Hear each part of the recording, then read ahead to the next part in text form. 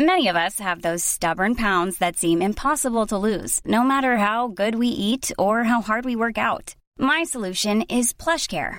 PlushCare is a leading telehealth provider with doctors who are there for you day and night to partner with you in your weight loss journey. They can prescribe FDA-approved weight loss medications like Wegovy and Zepbound for those who qualify. Plus, they accept most insurance plans. To get started, visit plushcare.com/weightloss. That's plushcare.com/weightloss. This episode of the Cult Popture podcast was brought to you by our Patreon. If you want to tell us which films we should watch or get 2 extra exclusive podcasts a month, then please consider joining the cult and donating at www.patreon.com/cultpopture. What's up, everybody, and welcome to the Cult Popture podcast. My name is AJ, and you're about to start listening to the most anticipated films of 2019, sort of a follow-up to our 2-part epic that was the most disappointing films of 2018. And guess what? This episode, it's even longer than both of those. Not combined, but this one's like nearly 3 hours, or is over 3 hours. I'm not sure yet. Anyway, there's not going to be too many spoilers or anything for anything in this episode, but if for some reason you do want to hear about movies that are coming out specifically, there is a time code in the show notes below. This list does not include films that have not come out in New Zealand yet, but technically came out in 2018. So a lot of the Oscar frontrunners will fall into that bracket. We won't be talking about them, but we will be talking about them in a future podcast. It also doesn't include films that haven't been announced yet, funnily enough. We don't actually know enough just yet to know if what those films are or when they're coming out. And it will also not include just arbitrarily forgotten films that just weren't important enough for us to think to talk about. So don't expect to hear about them, whatever they are. Still haven't looked them up, but yeah. Anyway, here is the episode. Hope you enjoy it, and we'll see you in 3 hours for an outro at the end, which won't say a lot.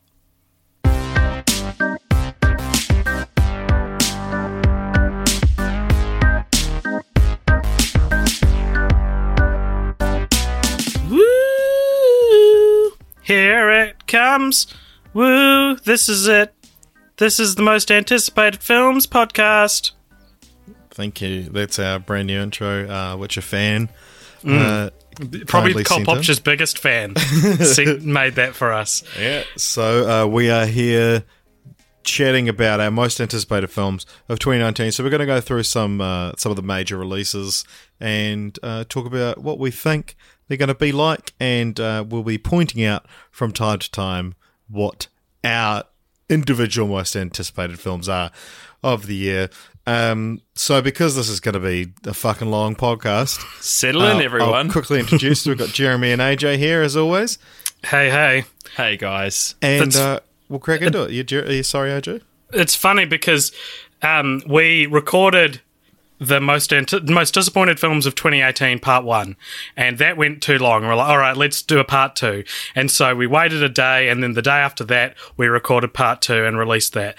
This has been the same amount of time since we released part 2 of that as it was between part 1 and part 2. So we've essentially gone day on, day off, day on, day off for recording 2.5 hour, 3 separate 2.5 hour long podcasts. Yeah. The thing is, guys, I'm detecting a little bit of flatness from both of you, and all I'm going to say is that just your normal monotone? Yes. Okay, all right, that's fine. Because the thing is, I'm flat, Jeremy. I'm going to say 2019 is going to be the best year for films in the last 5 years.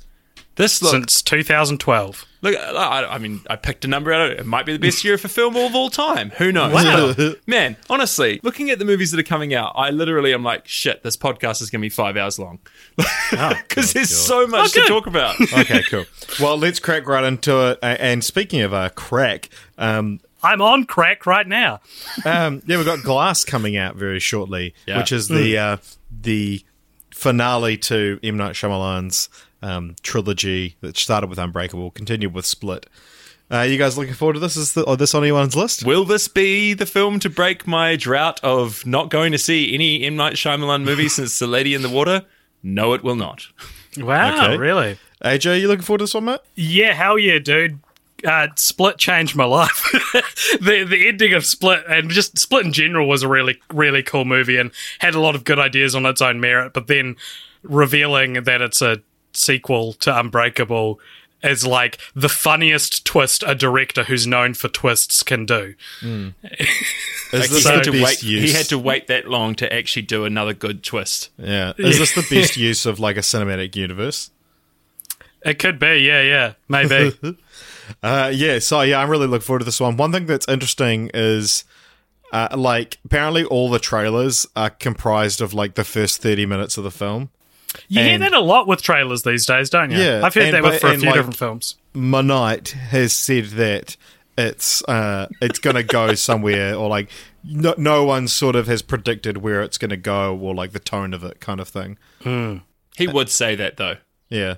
Yeah, I think it should. That's good news, though, if true, because that's, I think, in order to keep this fresh. Because part of me wishes we get another 20 years before we got the third installment, just because there were 20 years between the first and second. Yeah, but who can predict whether or not Samuel L. Jackson's going to die? I mean, yeah, really. exactly. Yeah. And Bruce Willis has done a lot of drugs. Yeah, I'm sure Bruce Willis is one of those guys. He's got skeletons in the closet and they're getting it out before their reveal. Did you guys watch the roast of Bruce Willis? I watched a bit of it. It was real funny. Because, man, his life does not sound like it's been good for the last, 15 years. Yeah, his fucking movies haven't been good for the last 15 years. Yeah. I mean, I would like to see this movie, but to be honest, I can't break my vow of not seeing M. Night Shyamalan movies. I didn't see Split, and I can't see myself watching Split before watching this, Would so you I say won't watch it's this. an unbreakable vow? No, Wow. just a vow. Okay. Which by its very definition is unbreakable. Wow. But I guess you'll probably just hear what we have to say about it. Yeah, that's right. I'll consume M. Night Shyamalan through you, which is probably the best way. All right, well, next up, Jan 25th. I'm going off American release dates as well, by the way. There'll be a couple times when they differ horrendously, and I'll point that out. But yeah, on Jan 25th, we've got The Kid Who Would Be King. You guys seen trailers for this? Oh, I've seen the trailer for this. Going off me talking about how desperate Andy Serkis has seemed to me this year, somehow his kid starring in a film that does not look that interesting to me just adds to that image of him in my mind of him being this. Is this Andy desperate Serkis' son? Yeah, Louis Ashbourne Serkis. Oh, that's desperate nepotism. Is it directed by him? No, it's Joe Cornish. Yeah. Oh, that's a good name. Yeah. Yeah, that's a cool name. That's I like a strong name, Joe Cornish. That's nice. I have no idea who he is. He directed Attack the Block, and then he also co-wrote Ant-Man and Tintin. So I think actually The Kid Who Would Be King is his second directed film. Huh. He also has a cameo in The The Last Block Jedi. to The Kid Who Would Be King. That's interesting. But, Have you seen Attack the Block, Jeremy? No, but I've heard its reputation. It's a really fun movie. Like, No. It's a good movie. I mean, the thing is actually, from what I know about the movie, watching the trailer for A Kid Who Would Be King, like that whole kind of kids in the UK kind of fighting a battle, all that sort of stuff, kind of fits. And it's an original film as well. Yeah, so it's a good example of why we don't need more original films. Yeah, why we just need sequels. another original film I won't see. But, Very good. Speaking of original films, one that you may or may not see, Jan 27th, we have coming to Netflix a film called Velvet Buzzsaw, which is Dan Gilroy's new film. He did Nightcrawler, and it's going straight to Netflix, and it stars Jake Gyllenhaal and Rene Russo. So Rene Russo, yeah, shivers. She hasn't been in anything for ages. She was in Nightcrawler as well. Oh right, okay. Oh, she was too. Yeah. I didn't see Nightcrawler, so there you go. Nightcrawler is great, and I mean, if it's anything like that, I'll happily check this one out because it's on Netflix. Yeah, you don't have to really. I don't really know what it's about. I don't think they've started their marketing campaign for it yet because Netflix famously only starts their marketing campaigns quite close to the time. So yeah. Moving into February, if you're in America, we've got on February 8th, which, do you guys know anything special about that date? It's a couple days before my mum's birthday. Yes. And it's my birthday. So February 8th, we've got the Lego Movie 2, the second part. However, if you live in New Zealand, it doesn't come out here till the 11th of April. Oh, good. Yeah. We can be on the pulse with what we thought of that movie. To be honest, though, I mean, it's a good business decision. You wait until school holidays when kids can go. But it's annoying because, so Lego Movie 2 should be coming out on my birthday, and then also one of my favourite bands, Busted, announced that they're releasing their new album on February 8th, and now they've moved it a week forward to February 1st. So I was supposed to get a new Lego Movie and a new Busted album on my birthday, and now I'm getting neither. I probably won't even get any presents. Yeah, I'm not even going to talk to you that day. Welcome to adulthood. That's all I can say. So Lego Movie 2, this is on my most anticipated list. Yeah, definitely. The trailers, like, even though they've lost Lord and Miller, I think they're still producers. It looks to have very similar tone and voice behind it, and like the second trailer they released just cracked me up when that little cute star gets stuck in the door. The heart. It's a star. Yeah, it's a star, and he goes, "Oh, it's so cold." It's so fucking I actually funny. got a laugh earlier than that. I was like, "Good morning, sewer children." Yeah. Hold on to your fronds, Planny. I just loved it, man. Yeah, Jeremy, you and I actually went and saw the original Lego Movie together. Do you remember that? Yes. Yeah. Absolutely, I do. It was a seminal experience for me, AJ. I just remember talking with you about after and like us coming to terms with the fact we'd just seen a perfect film, and it was the Lego Movie. I love the first Lego Movie. I think that it's such a good movie, and that's really where the only kind of reservations I have about the sequel are coming from, is just like, I just don't think it can match the heights of the first one, but maybe it will. You know, let's have hope. Yeah. Yeah, sweet. Yeah, who knows? It could be another Toy Story franchise where just everything is good. Everything is awesome. No, I specifically did not say Where everything is fine. Everything's just fine, okay? No need to talk about it further. It's all good. Just fine. Yeah, I'm really excited for this one. I think, like, this could have gone either way, but the trailers have sold me on it. Mm-hmm. And then Feb 14th, which you guys may know as Valentine's. Oh, shit. Richard? We've got a romantic amongst us. We've got Alita Battle Angel, which we spoke about in the last most anticipated podcast, but because it was due to come out mid-year, then it got pushed to December, and now it's been pushed to February 14th. Any new thoughts since we last spoke about this? I didn't realise that this had Christoph Waltz in it. Yeah. Yeah. AJ, did you realise it had Christoph Waltz in it? I did not. I could not be less interested in a movie. And one that I'll probably see. Right, yeah. Like, I still don't buy into the, we'll make her eyes really big, just like the anime idea. Yeah. I kind of wish they didn't do that. Yeah, see, I don't mind it. But yeah, I as I said last time, like, I want Robert Rodriguez to have a win. I want him to have, like, this seminal film that he's made. Instead of, as just another Spy Kids or Shark Boy in Love movie. Or El Mariachi. I'm really fine with him just sucking. It's all good. Yeah, well, I don't think, like, I think he's a really talented director. Like, in terms, like, he just has a really bad agent. I once spoke to my tutor at Broadcasting School about Robert Rodriguez versus Quentin Tarantino, and he said, I would rather work on a Tarantino film, but I'd rather have Robert Rodriguez working on my film. Because he's like he's like technically, like, really good. Like, he can, like, shoot, edit, score, everything, and direct, whereas Tarantino's, like, real good dialogue and directing. And so it's like, I'd rather be in the presence of Tarantino doing his work. But all that's him saying helping is that, me. like, I'd rather have Robert Rodriguez as a dog's body doing all the stuff I don't want to do on my own movie. Yeah, because he's like, Because he he's can good do at all it. the stuff. Yeah, exactly. But That's my point. Tarantino's actually got the talent as a director. Or just direct your own movie, Richard. And then February 14th, we've also got a new addition to my most anticipated list of the year, which is Happy Death Day to You. Happy Death Day. Did either of you guys see the original? No. It's real good. Like, it's just such a charming, nice little film. Like, just chuck it on one afternoon and you'll have a great time. And it's also like, it's Do I have impossible. to be in the room while it's on? Do I have to be in the room while it's on for it No, to you work? don't have to be in the same city. Oh, right, okay. Cool. Sweet. But yeah, like, Just know that it's playing somewhere. and it'll warm the cockles of your heart. It's like impossible to watch that movie and not develop a crush on the lead actress. She's just Challenge accepted. How old is she?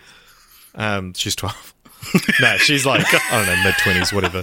But yeah, she like is just like one of the most like insanely likable actresses and performances you'll see.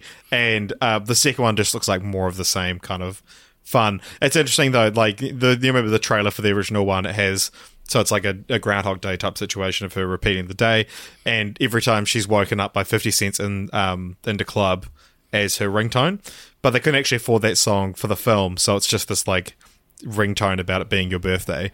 But the trailer for the second one uses Into Club again. So it's like, I wonder if they're gonna like retcon it and put it back in or what. But yeah, it's interesting. I'm really excited for it. So, and you guys can't stop me. I always wanted to watch the first one, but then I never did. Yeah, no, I'd actually recommend it. I just chucked it on one day and I was like, that was delightful. Lovely. Now they got the Lego Movie, but we've already had, this is already out here. 3rd of Jan, we got How to Train Your Dragon 3, but it doesn't come out in the States until February 22nd. Suck on that, USA. Yeah, you get... Finally, you guys you've got something to be disappointed about in your country. Yeah, you guys get the Lego Movie 2 before us, but we get How to Train Your Dragon, the one I'm not going to see of those two films. Yeah, the one I don't care about. Butler. Yeah, do you guys follow the How to Train Your Dragon franchise? I've never purposely followed it, but I have actually seen all of them. Right. I've always enjoyed them as well. Yeah, I've heard they're real good. I fell asleep during the first one. I've never seen the other one. Yeah, and actually the visuals of this one look absolutely incredible. That's one thing that you really do get from the How to Train Your Dragon series. How you train your dragon. Look, I don't know how you train your dragon. But in this house... I mean, the thing is, if I had more disposable income and more freedom over how I spent it these days, I would definitely go...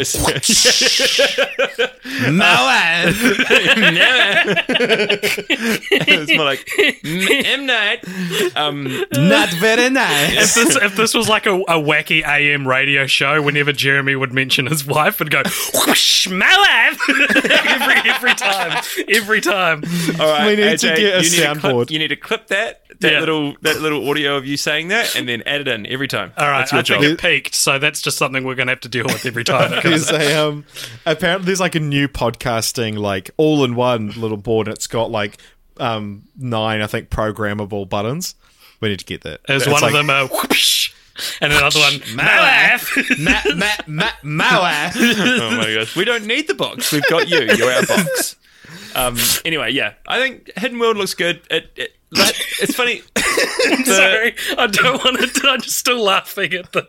Sorry, I'm sorry. It's the combination. It's the quick I don't thinking. want to move on. It's the quick thinking of both the whoopish and the my wife, just straight off. Like, oh, that's comedy. That's comedy. Thank you for analysing that for our listeners who probably weren't able to tell that for themselves. No. All right, continue. But yeah, the thing with the How to Train Your Dragon series is that they are really enjoyable while you're in it and immediately forgettable as soon as you've left. And I forget about them until the next one comes out and I'm like, oh yeah, I kind of enjoyed that one. Yeah, sorry, what are you talking about? I forgot we were even talking about it. Now that is comedy. The How to Train Your Dragon, it's by all accounts, it's like a perfect trilogy. Yeah. Like they've all got like even the early reviews for the third one are like super positive. Yeah. But for some reason, despite the fact that Richard and I have pledged our lives to, dissecting what makes a good franchise, I have no interest in seeing how. Well, I think one of the reasons you have no interest in it is because you know that at some point you'll be forced to do it. Yeah. So you're like, you know what? I'll get around to it. It's fine. I don't need to chase it down myself. Yeah. How to Train Your Dragon 3 currently has 100% on Rotten Tomatoes. Still, and that's amazing, dude. It's higher than how many of the audience want to see it. Yeah. Wow. From 8 reviews, whereas 46,000 people have said they want to see it. All right. 1st of March, we've got a very important film for AJ and I. I'm talking, of course, about a Madea family funeral.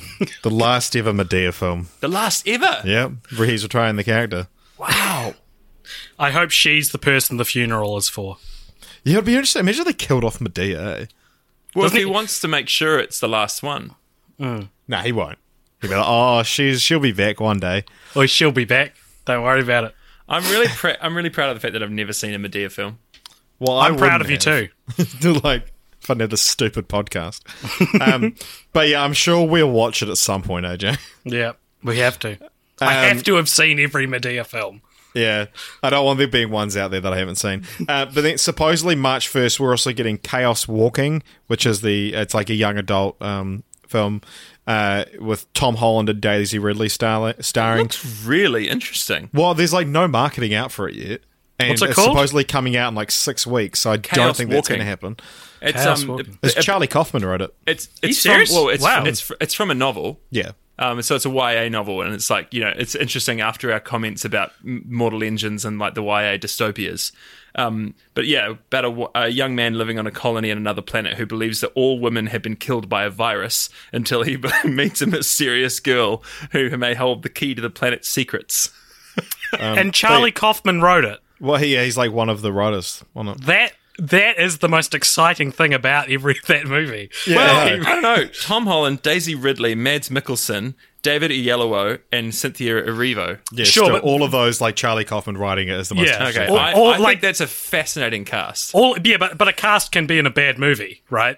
Yeah, like look at Cloverfield Paradox or Passengers. Yeah. Whereas Kaufman very rarely has strikeouts. So yeah, I think it's a really interesting premise as well. Yeah, but no way that film comes out on March 1st. You don't reckon? No. They haven't marketed it at all. Right. They haven't, like, it's not a real, there's no poster, there's no trailer, and it's supposed to come out in 6 weeks. Yeah, that'll get moved. Guarantee it. Oh, how much do you want to bet? $10,000. I bet you ever appearing on this podcast again.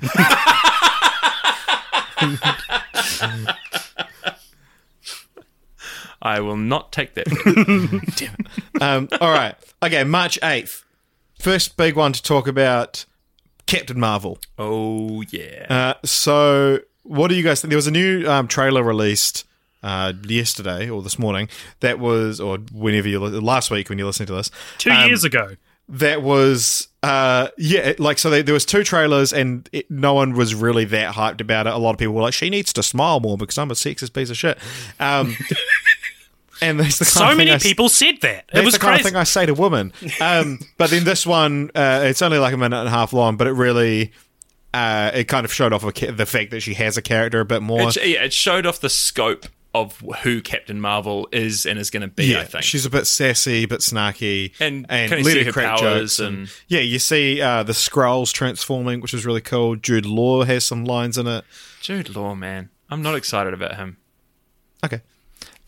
So AJ, because you famously weren't very hyped for Black Panther. Do you think this is going to be a similar kind of... Potentially. I'm about as hyped for... I don't know. Actually, you know what?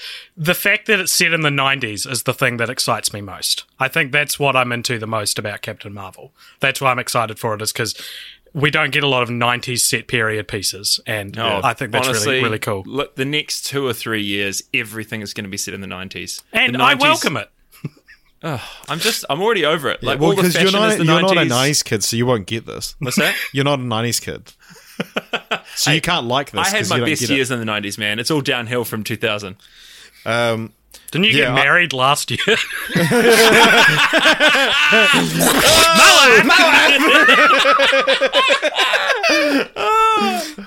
Oh, man. She'll never listen to this, so it's fine. So Captain Marvel, I reckon it's probably going to be similar to Black Panther. I think this one's probably going to have more...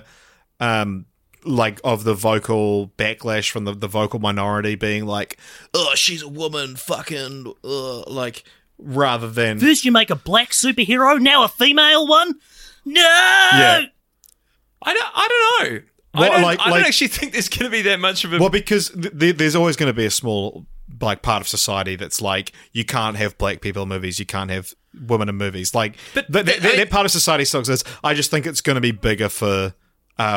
Captain Marvel, because I think that the reception's going to be a bit more lukewarm to Captain Marvel. It might still be in the 90s on Rotten Tomatoes kind of thing, but I think just you cannot match the cultural phenomenon that was Black Panther, and I think that that's going to allow the kind of bigots to be a little bit more vocal. But I mean, we've already had Wonder Woman. Like, yeah, people weren't happy about it. well, I don't know. It was pretty much universally applauded and received. Like, everyone freaking loved it. The problem is that with social media, all that journalists have to do is just search for, Captain Marvel on Twitter and then find like the two backwater rednecks who are like, I don't know this movie. And they put them in an article and say, there's a sexist backlash to Captain Marvel. And it's just like, no, there isn't really. Well, and because, the thing, they also can do that to like find any negative reviews of the film that are about her, like the fact that it's a woman, and then be like, this is why people don't like the film. Don't find any like actual. I mean, like, I'm sure Captain Marvel, I'm actually anticipate it being great. I'm really looking forward to it. It looks so good. Yeah, pulling up like sexist and racist reviews makes as it look proof like of there the are fact no that other. we are nowhere near as like far forward in appreciating this kind of film as we actually are. For them, it's furthering the narrative that the film is great, and the only reason people aren't liking it is because they're racist. Yeah, and that's the thing that frustrates me as well, is that there are genuine criticisms of things like Ghostbusters and stuff like 2016, and it's just like, it just generally wasn't a very funny movie. I was very happy for it to be an excellent movie with a female cast, like I hoped it would be, but then people were like, oh, you just, people who don't like it only don't like it because it had women in it, and it's just like, well, I think it's possible to. It's that whole thing of, like, true equality has been achieved when you can actually say something that was produced by a minority is actually terrible, and it is, and people don't think it's just because you're racist. We always go these places, don't we? I know. It's kind of become part of the cult popture flavor, though. Like, I like it. I think it's a cool conversation to keep as a through line To through our keep bringing show. up. I think, like, what was cool about watching the Captain Marvel trailer today is that I was just like, hell yeah, she looks awesome. Like, it just, I wasn't... Yeah.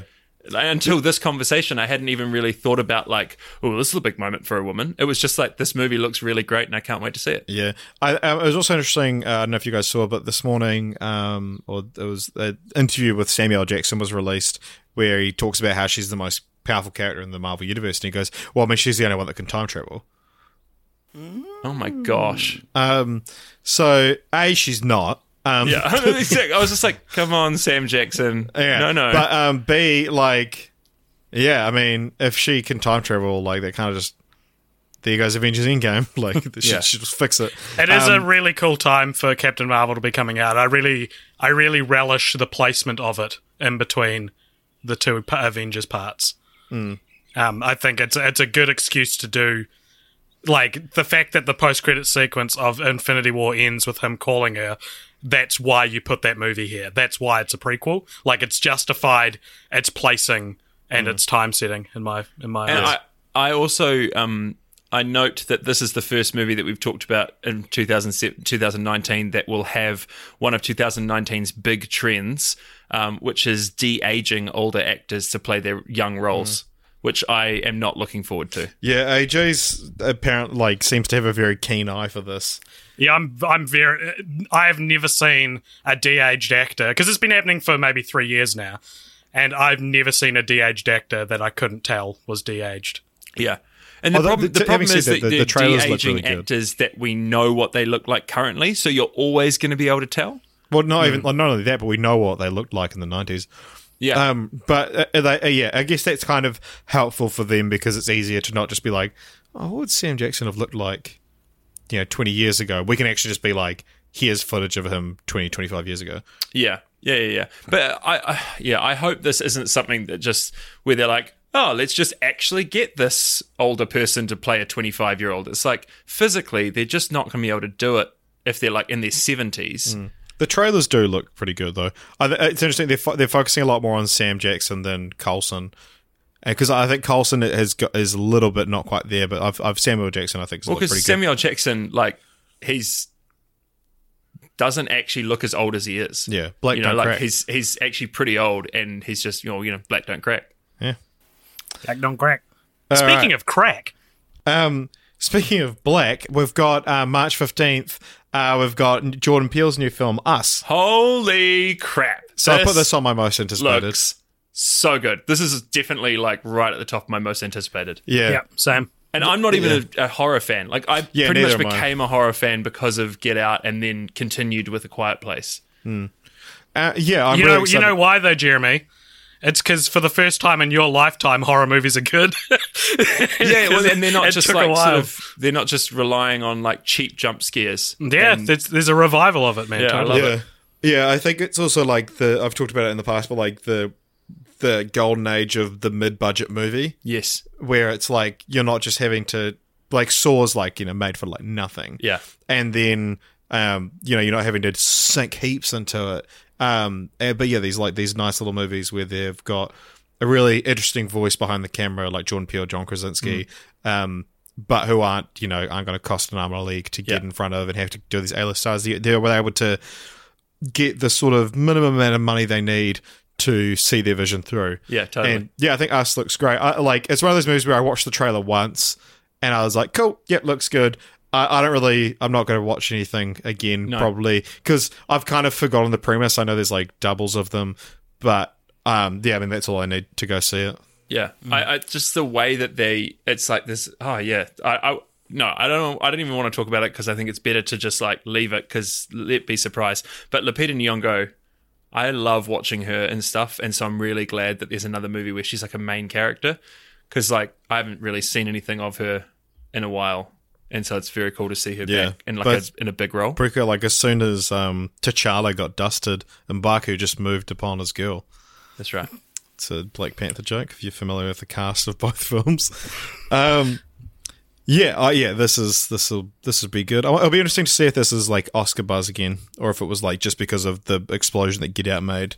I've watched the trailer quite a few times because I've shown people it, and all I can say is that this looks like the most amount of flavor being injected into any film coming out that I've seen so far. Like the trailer for it, or whatever for in 2019, and I love me a really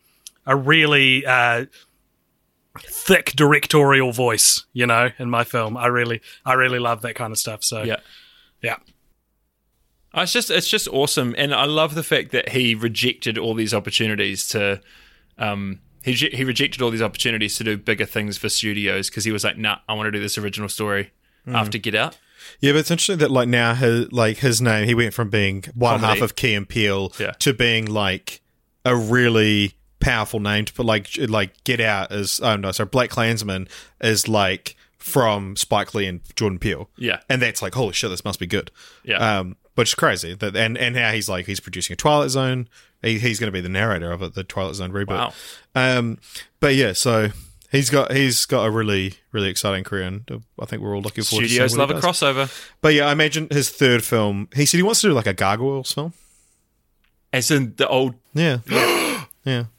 Avalon. So there may be in like 3 years' time that'll be in our most anticipated. But yeah, so Man, I love that TV show. Holy crap, I haven't thought about that in so long. That's awesome. yeah. So and also it's an original film. But what's not an original film? Hell yeah. God, I'm nailing these segues. Is March 29th, we've got Dumbo, the next one of 3 live action, quote unquote live action remakes we've got coming out this year. Disney remakes. specifically. Disney ones, yeah. Yeah, what do you guys think? It's probably, I don't know, I'm not looking that for, I'll see it, but I don't have a lot of attachment to Dumbo, the original, and this, I don't know.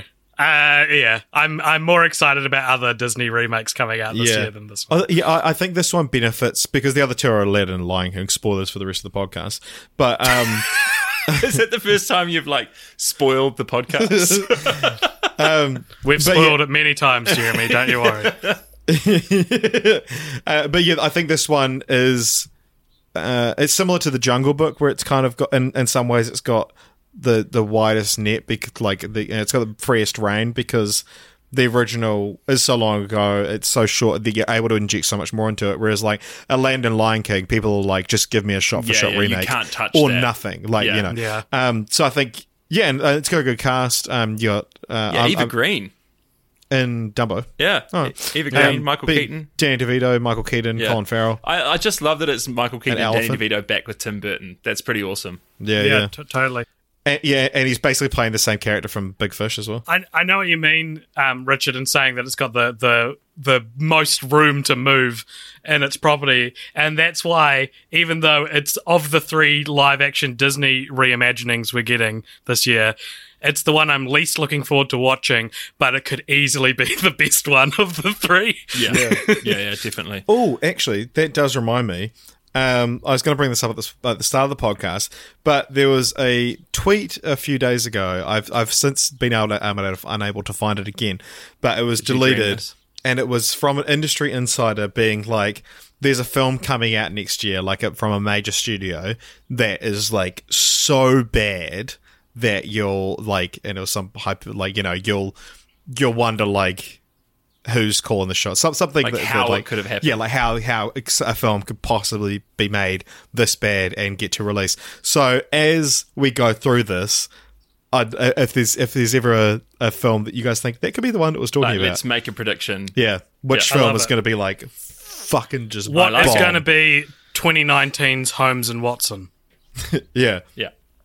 I've already got a prediction for it, but we'll get to that. It's Dumbo. I predict it. Because I saw there was a thread a wee while ago that was like, "Hey, does anyone else think that Dumbo is going to be Disney's first major misfire?" I think so. I think they've had misfires before. Well, with the live action remakes, yeah, because all the live action remakes have been pretty safely. I mean, Beauty and the Beast wasn't creatively. Are you just saying that because it had a homosexual character featured prominently, Jeremy? Gosh. Why is this always the theme? It's baiting each other into bigotry. It's actually quite a safe way to talk about bigotry, though, isn't it? Yeah. So anyway, I'm going to officially no. What was I even saying? Oh, yeah, creatively, it wasn't really very exciting. Cinderella was just absolute magic. Yeah, the writing on that was just beautiful. Don't you reckon, I'd say AJ? Jungle Book was also really, really successful, just in terms of capturing what the original movie had. I really like the Jungle Book live-action remake. Yeah. Probably not anymore after we did it for the podcast, but when I saw it at the time, I was like, I prefer this to the cartoon, at least in terms of story. Yeah. I think... So Dumbo looks batshit... the actual original Dumbo is batshit crazy. It's actually mental. And so I think that this movie actually has a chance to... They're obviously trying to do more of a story. And although I probably wouldn't want to go see it, given my wife's reaction to the trailer... My wife! I am going to have to go see it. Because it's probably her most anticipated movie of the year. I think as well that this is... I'm glad... Tim Burton's a great choice for it. And that's true. We haven't talked about that. I'm really excited for this sort of stage of Tim Burton's career. I didn't see Miss Pellegrin's Home for Whatever, but now that he's Home for Whatever, now that he's split with Helena Bonham Carter, and I guess he's overworking with Johnny Depp.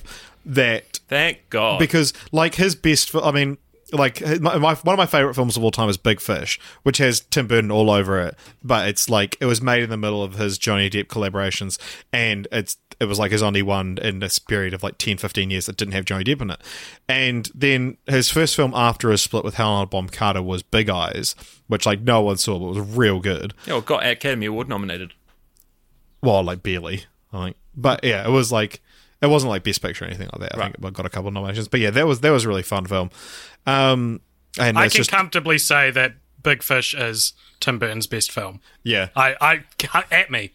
Do it. Yeah. I don't give a shit. 100% his best film. I've had people come up to me and they're talking about films what kind of directors is and they're oh, Tim Burton, I'm such a massive Tim Burton fan. I'm like, oh man, Big Fish is great. And they're I haven't seen it.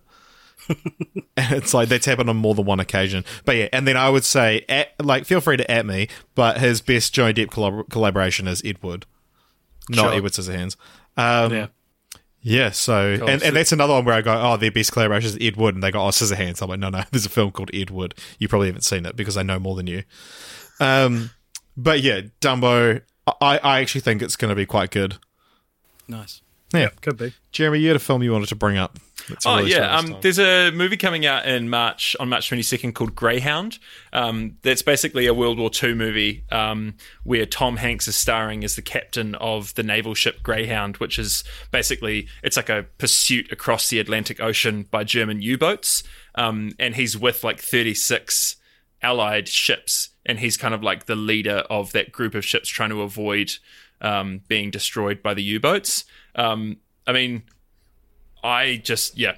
love Tom Hanks, and it's got Elizabeth Shue, who I love as well, and I haven't seen her in anything for a while. The Shoe. Elizabeth Shue, who I had a massive crush on her from The Saint, that movie with Val Kilmer. Like, I just was like, she's amazing. By the way, The Saint, I love that movie. Anyway, so I only wanted to bring up Greyhound because I wanted to talk about The Saint. No, Yeah. That actually. Yep. I don't know, that it's the kind of movie that I will go see with my dad when I'm down for Easter, and it's just going to be great. I'm really going to enjoy seeing it with my dad. Tom Hanks and War are real good dad movies. Absolutely. I think Tom Hanks and War, and Chuck Spielberg in there as well. You've got winning combo. Unfortunately, that's not actually Spielberg, but hey, it's a shame. But it's Aaron Schneider. So April 5th, we've got another film that's quite exciting, a big release. And apparently it's said to be the best DC film since The Dark Knight. I'm talking about Shazam! Shazam! This is one of my most anticipated films of 2019. Ooh. Yeah, definitely. Yeah. I am by no means a DC apologist.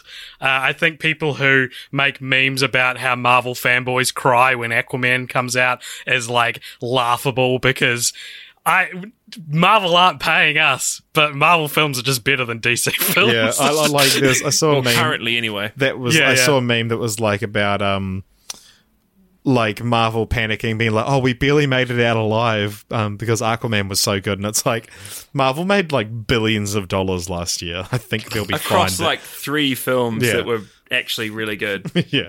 Did you see the one that was a picture of Heath Ledger's Joker, and it said, these are the heights that Marvel still haven't been able to get to? And then the first reply was, yeah, but neither can DC. Which is true. I believe, I agree with that. Shazam, irrespective of it being DC or whoever, it just looks like my kind of movie. I'm sure I've said on the podcast before that I love like a good fish out of water character arc. And a 12-year-old boy who's put into the body of a superhero is like a Tom very Hanks exciting. Yeah, exactly. Yeah, it's a very exciting concept to me. Superhero big. Yeah, exactly. And I remember when this movie was being cast and John Cena's name was floating around for Shazam, and then they revealed it was Zachary Levi, and everyone was like, "Oh, I was hoping John Cena," and I was like, "That's amazing casting." Yeah. Zachary Levi's a man-child. Yeah, that's amazing. Cast a man-child and beef them up. Yeah. And he'll be so funny. Yeah. Chris Pratt would have been amazing for this if he wasn't already sure, yeah, and if it wasn't already Star-Lord. Yeah. I think this is going to be, if this movie has to do a few things to be as good as it could be. I think though, one thing that it doesn't look like is happening in the trailer that I'd like to have seen more, and this you can see other people talking about this as well, is the kid who's playing the young version of, is it Billy Batson? Billy Batson, the young Billy Batson. And the old Shazam version of Billy Batson, they don't seem like they're the same character a little bit. I think that I hope they put a bit more effort into making them look like the same person. Or not look, but seem like the same person, I should say. Apparently we haven't seen the proper suit as well. It's still got CG work to be done on. Oh, right. I just think that I really like the character of his foster brother. Yeah. Like from what we've shown in the trailer, I just think he's like this is the most Marvel DC have allowed themselves to be, and I think that's a really good thing. Like in terms of actually having fun with the characters, doing humor right. Like it looks really good. I would say as well, the other thing I think would be really cool if they got right is if this was like 8th grade level of being accurate to what kids are like these days. That'd be amazing. Like in the trailer you see Zachary Levi flossing, and I was like, that's awesome. Like he's doing a good a good floss. So like that's like if they can walk the line of being accurate but not how do you do fellow kids, then I think this will be a really, really fun and cool and hilarious movie. Yeah. So, looking forward to Shazam. Absolutely. Same day, we've got 3 releases that day. You've also got the Pet Sematary remake. That looks awesome. The trailer for that it's got John Lithgow in it. Oh, yeah. I never watched the trailer. I haven't watched the trailer either, but I just saw that it's got with John Lithgow, and I'm like, oh, this is going to be good. Yeah. In the trailer, he's like, I can't remember anything about it other than at the end when it like cuts to black, you just hear John Lithgow in his amazing, amazing voice go, "Sometimes Dad is better." And it's like, chills, what a good line. So is this on your most anticipated list? I forgot about it until now, but yeah, absolutely. I love John Lithgow so much, You're such an anticipation whore. You're like, yeah, I'll anticipate that, sure. It's true. Well, can you go 3 for 3 on April 5th? How much are you anticipating Farmageddon, a Shaun the Sheep movie? Mate, I couldn't tell you how much I'm anticipating this film. This is my most anticipated of 2019. I'm holding you to that for our most disappointing podcast. my exposure to Shaun the Sheep as an intellectual property has been very limited, so I'll go see Farmageddon with barely any other influence from. I'll be talking about it on our most disappointed next year and be like, look, I'm not a Shaun the Sheep guy, but I love this film. But apparently the first one's real good, and I mean I love Wallace and Gromit, so. All right, April 12th, another big kind of release. We've recently got our first look at this. Hellboy. This trailer was real fucking weird. I didn't watch it for like 3 or 4 days, but I had heaps of people commenting, like seeing comments being like, "What the fuck is this?" Yeah, I'm calling first big dud of the year, Hellboy. Yeah. Do you reckon this could be the film that's like so bad? Yeah, actually, totally. I'm going to put my money on that.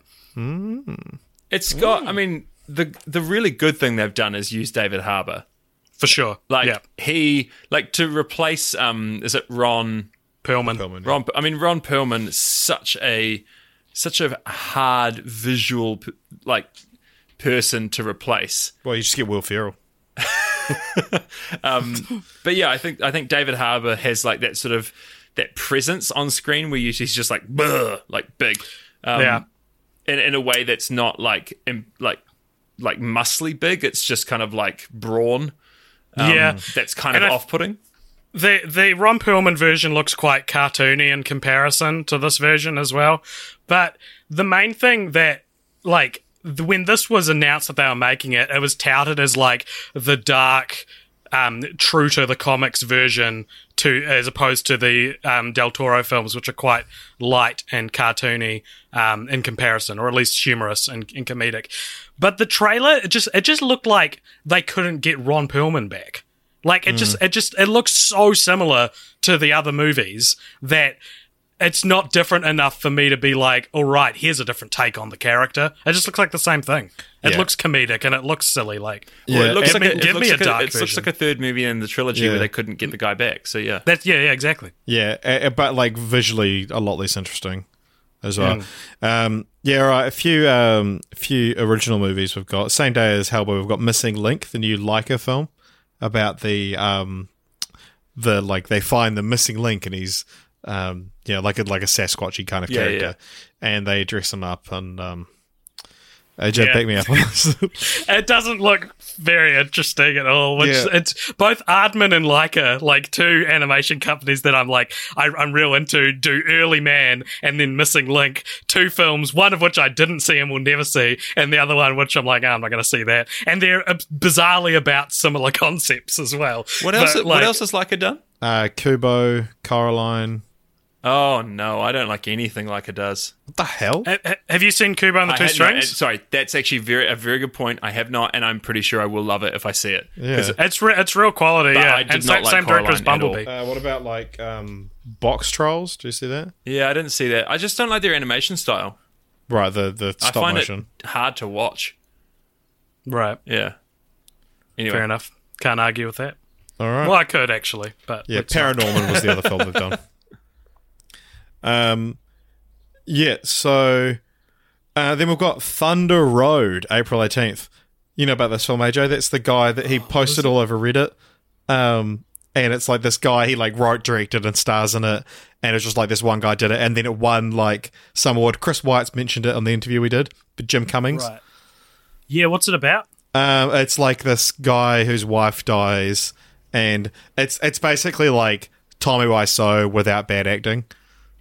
It's like this one guy that's like low budget, made it all himself, but it's getting real good reviews. Oh yeah, and Chris White said he's super talented. I'm really excited for him. Yeah, it was like we were talking about the what do you want to what advice would you have for an upcoming for someone who wants to make films? He's like, just do it. Like this guy Jim Cummings won. It was like South by Southwest or something like that. Is it the same Jim Cummings who voices Winnie the Pooh? No, it's not. Is it the same Jim Cummings who plays the butler on Downton Abbey? Because I wanted to ask Chris Weitz if it was the Winnie the Pooh guy, but I was like... it's not. I could have thought it. He's like 80, isn't he? Yeah, I know. It's an absurd idea that it would be, but they both have the same name. And how often do celebrities have the same name? Or celebrities, whatever. Yeah, this guy like posted all over Reddit being like, hey... I've like just made a film and here's a poster for it and all the stuff, and it like shot to the top of our movies because everyone was so supportive of them. Which is weird because when we post our podcast, they're like, don't post your own stuff. Sure, it's not the same thing, but April 19th, there's a film called Under the Silver Lake, which sort of just edged out of my most anticipated list. It's because this was supposed to come out like mid last year. There was a trailer released for it, and then it got pushed, and apparently it's quite messy and hasn't got like, I'm pretty sure you can buy it like on digital because it got released in France. Like they didn't push the release date in France or something. So yeah, it came out like a year ago there. But I'm quite interested about this. This it's like a neo-noir starring Andrew Garfield, but it kind of looks like one of those, he's kind of creating the mystery for himself, or as he's like going too deep when there's kind of nothing there. It looks quite intriguing. Yeah, it's a cool title as well. It is. It's already got a Rotten Tomatoes score though. Yeah, 54%. Yeah, but apparently that's more because it's like divisive, not because it's not very good. But I have heard it's not very good though. The old Rotten Tomatoes catch-22. All right, April 26th.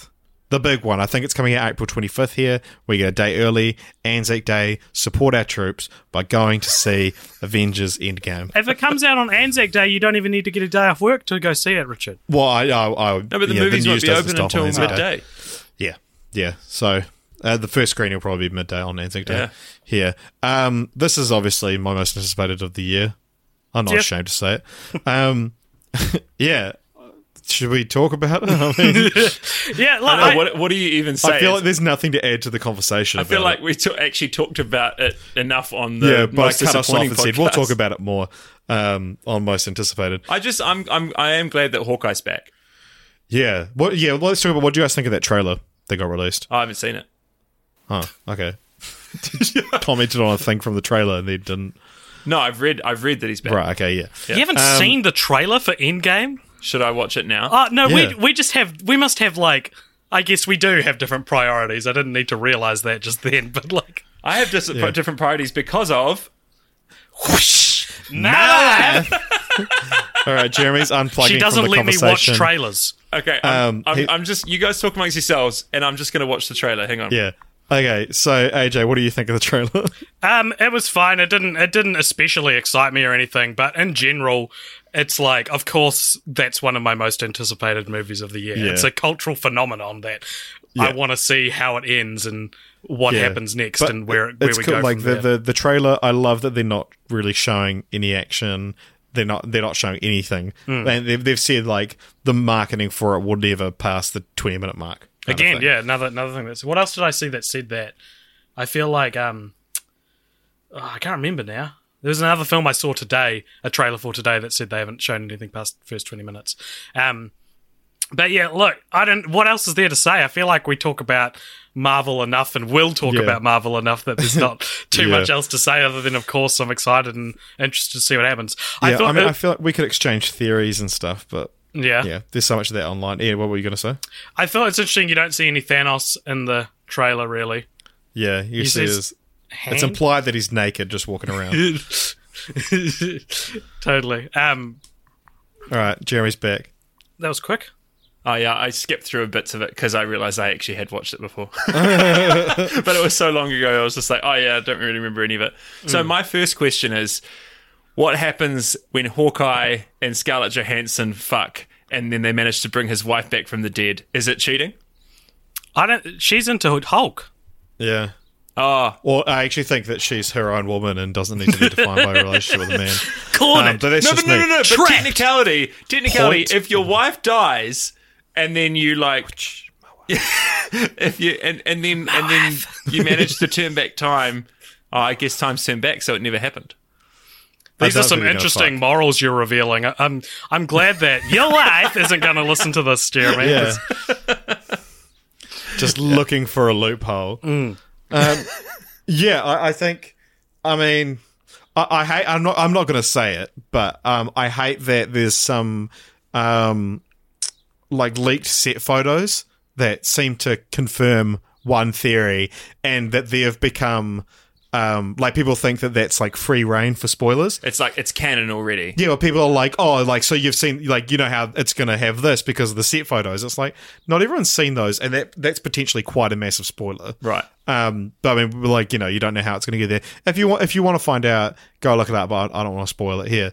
That's But about yeah. all else I have to say about it, though. So maybe we'll Yeah. just move on. But I from just think there. it's not fair to talk about that when there's just the trailer released, and you know, if you want to, because I mean, it's a film, it's the kind of film you want to go into as blind as possible.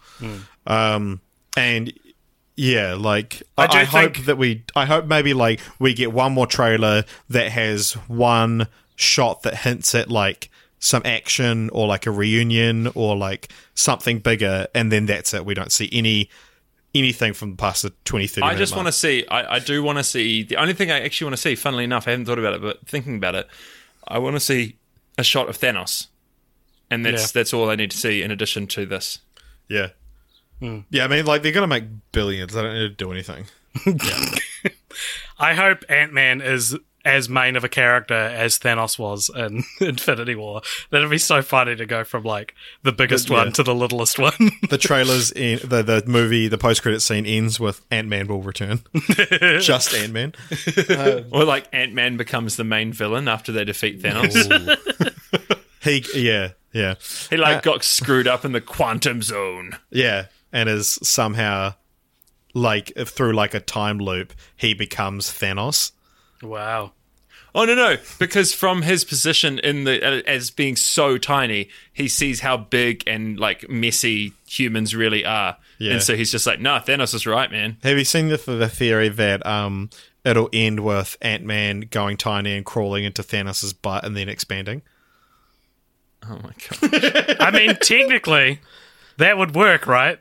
Yeah. Boo! All right. All right, so next up, we've got the film that, and you know, this is going to be very topical for us three since we've talked about them in the past, but could this be the film that finally breaks the video game curse for realsies, Detective Pikachu, May 10th? Is that coming out in May? Yeah. Oh my goodness. I thought that would have been a Christmas release. No, May. Full on. Well, That it's already had like pretty heavy trailer release. Like I saw a trailer for it at the movies. So Sure, yeah, but you know, every movie gets three trailers and a TV spot or two. Yeah, this looks great. I guess the conversation about will it break the video game curse, part of me wants to be like, oh, it doesn't count because it's a TV show as well. Pokemon as a show transcends being the video game it's based off. However, Detective Pikachu is specifically a video game. Yeah, they're and not just making a TV show. Pokemon movie, they're making a Detective Pikachu movie. Right. And so if the Detective Pikachu aspects of it are really good, then I would say that counts. And I'm a stickler for things not counting. Well, I also I want to remind you that the video game curse has already been broken. We talked about this. Rampage was amazing. Oh, of course. Forgive me, Jeremy. I forgot. But to be one that's like universally regarded like as actually, like this over, isn't just a like, bad movie that's enjoyable. It's a good movie. Yeah. It looks great. Some of the Pokemon translate to live action better than others. Well, the thing is, I'm not even a fan of Pokemon. Like, I was prime age for getting into Pokemon, the TV show, when it first came out. Like, it just never resonated, and I haven't didn't even know that Detective Pikachu was a video game. And I watched the trailer and I'm like, yeah, I'll go see that. It looks funny. Yeah, it's weird because my interest in Pokemon has waned after the age of 7, but I've always wanted to see a live action Pokemon movie, and when Detective Pikachu was announced, I was like, I kind of just want a live action Pokemon movie.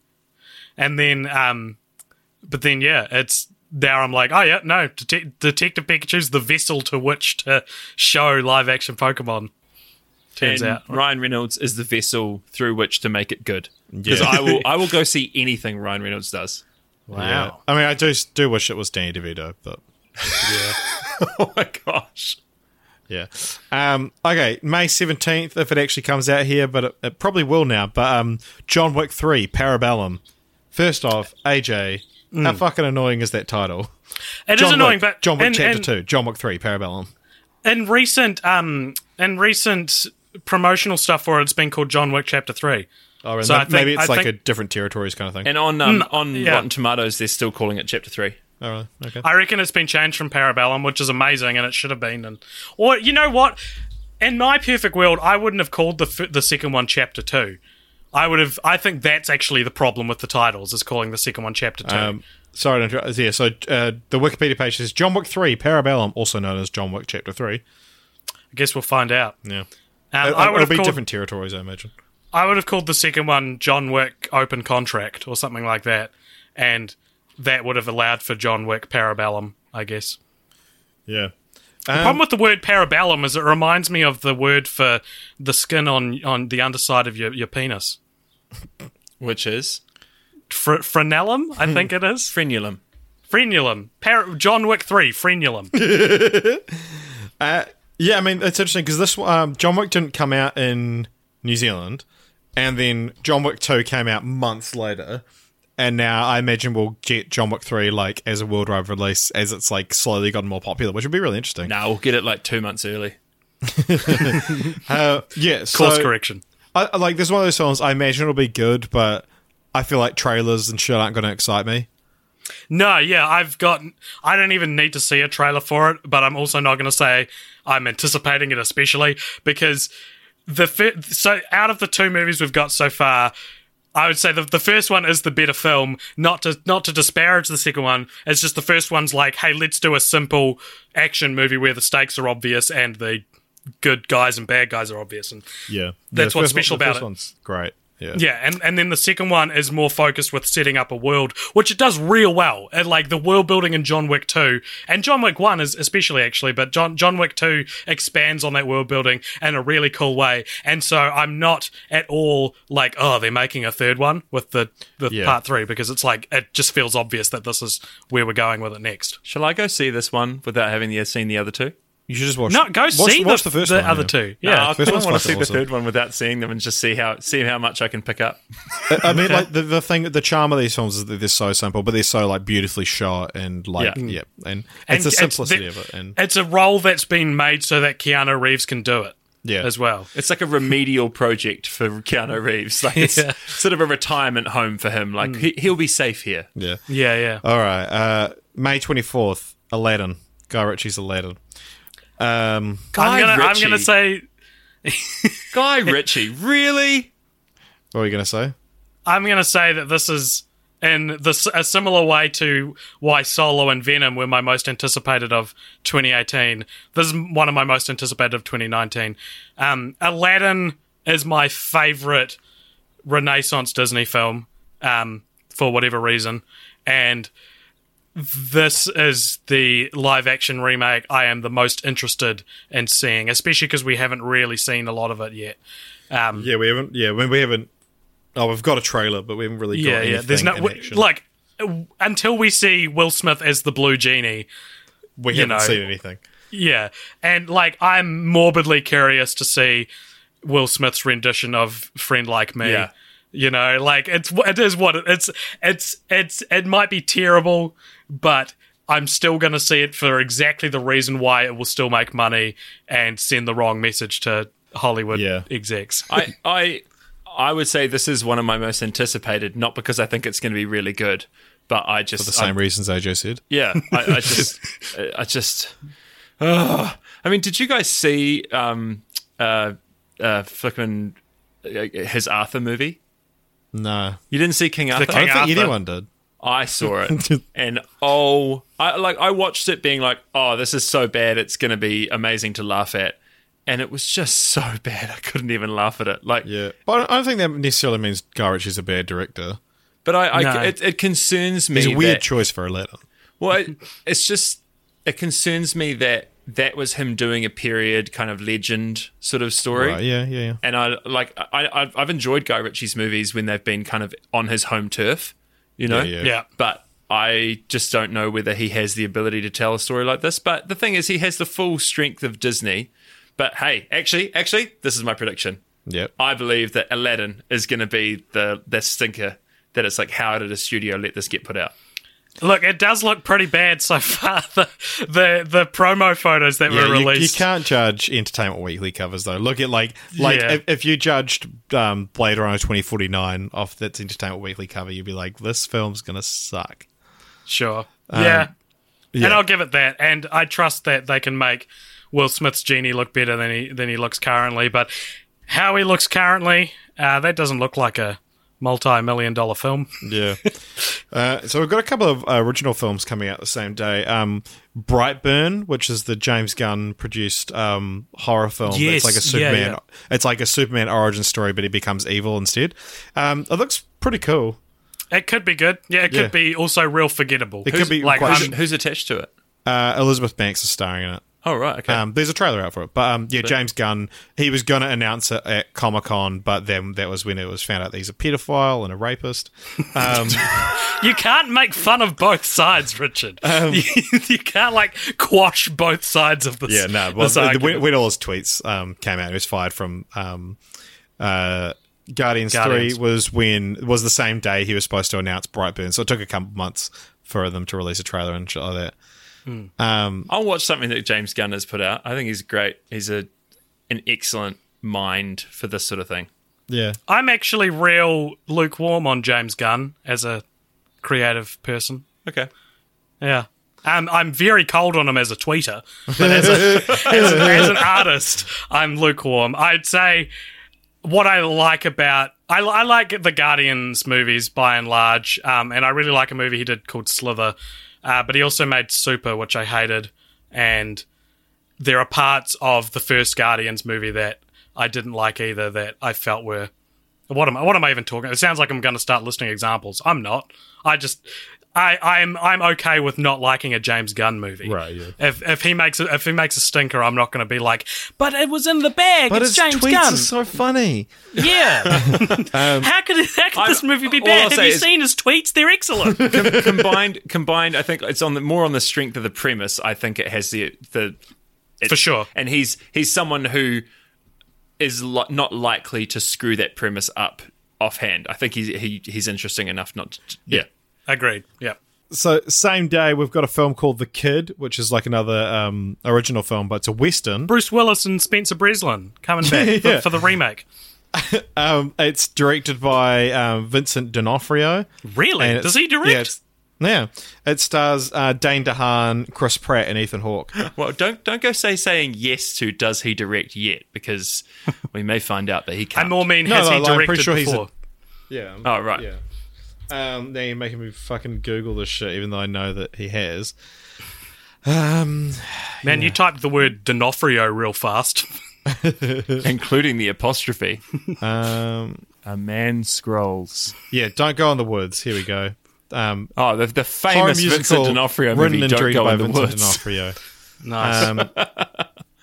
Anyway, good. He's the director. Very good. Yeah. So, it's interesting that Chris Pratt and Ethan Hawke have starred in two westerns together, actors who aren't necessarily in an awful lot in a genre that doesn't get made an awful lot. And there's two because they were in Magnificent Seven together. Do you think it's going to be good? Yeah. I mean, I think the talent involved. I'm looking forward to this. It's not going to be most anticipated, but yeah, it's about. It's like a true story or something. It's about Story of a young boy who reaches out to Billy the Kid to help save his kidnapped sister, and Dane DeHaan is playing Billy the Kid. This is the dud. This is the one they're talking about. Like Dane DeHaan has become the I think it's actually pronounced Dean DeHaan. Dean DeHaan has become the poster child for, I love Dean DeHaan, and then you go and watch his movies and it's like, there is one good Dean DeHaan movie, and it's Chronicle. It's Chronicle, and it wasn't good because of him. No, he's so good in Chronicle. I think he's pretty good in Chronicle. It's good because of him. Yeah.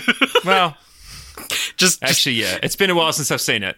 You're right. It is good because of him. But, I've just been so burnt by bloody City of a Thousand Planets. Yeah, Valerian, and he was so wooden Amazing in that movie. Spider-Man it's 2. unbelievable. What else has he done? I don't know. He's a real good actor, but he hasn't. I think he's bad at picking scripts. Yeah, but I mean, no. I'm sorry, but bad at picking scripts. Like, if you're a really good actor, you should be able to rise above it, not be the worst thing in that movie. I don't know. I haven't seen. He happened to be worse than Cara Delevingne. Like, that takes skill in being bad. Okay, well, I feel needlessly attacked. I feel needlessly attacked.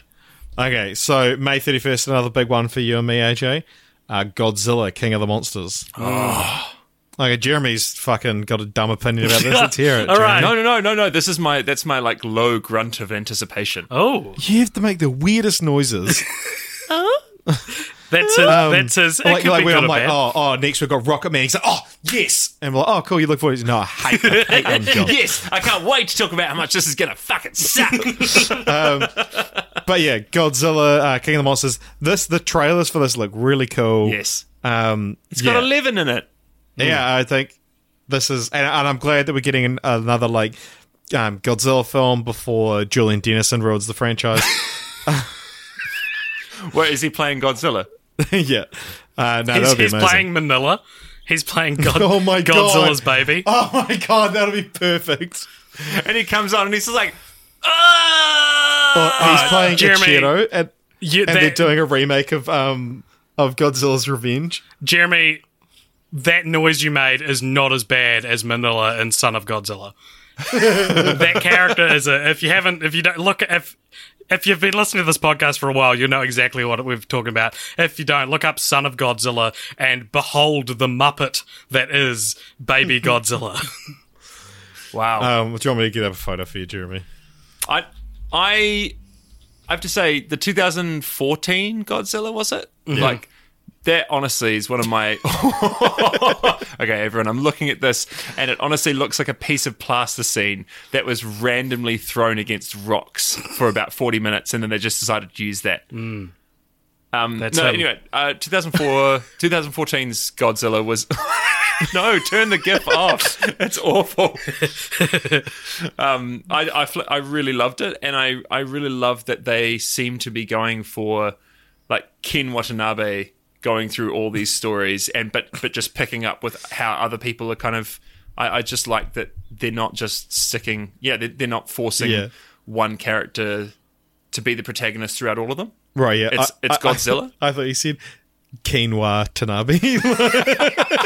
Quinoa Tanabe. I am not necessarily anticipating this film.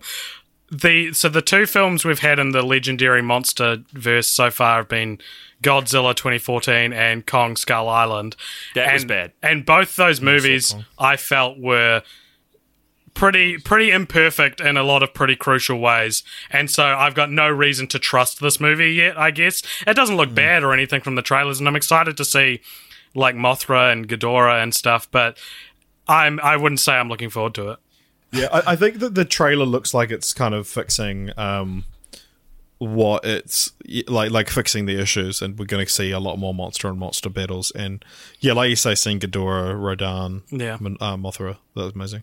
I was just about to say, like, what didn't you like about the 2014 Godzilla movie? And then I realized I could just go and listen to an entire podcast of you talking about it. And you should. In the interest of I mean, I've listened to all of them, guys. Okay, yeah, so same day as well, I mentioned we've got Rocket Man, the Elton John biopic that kind of mixes fantasy. Yeah, not looking forward to this one.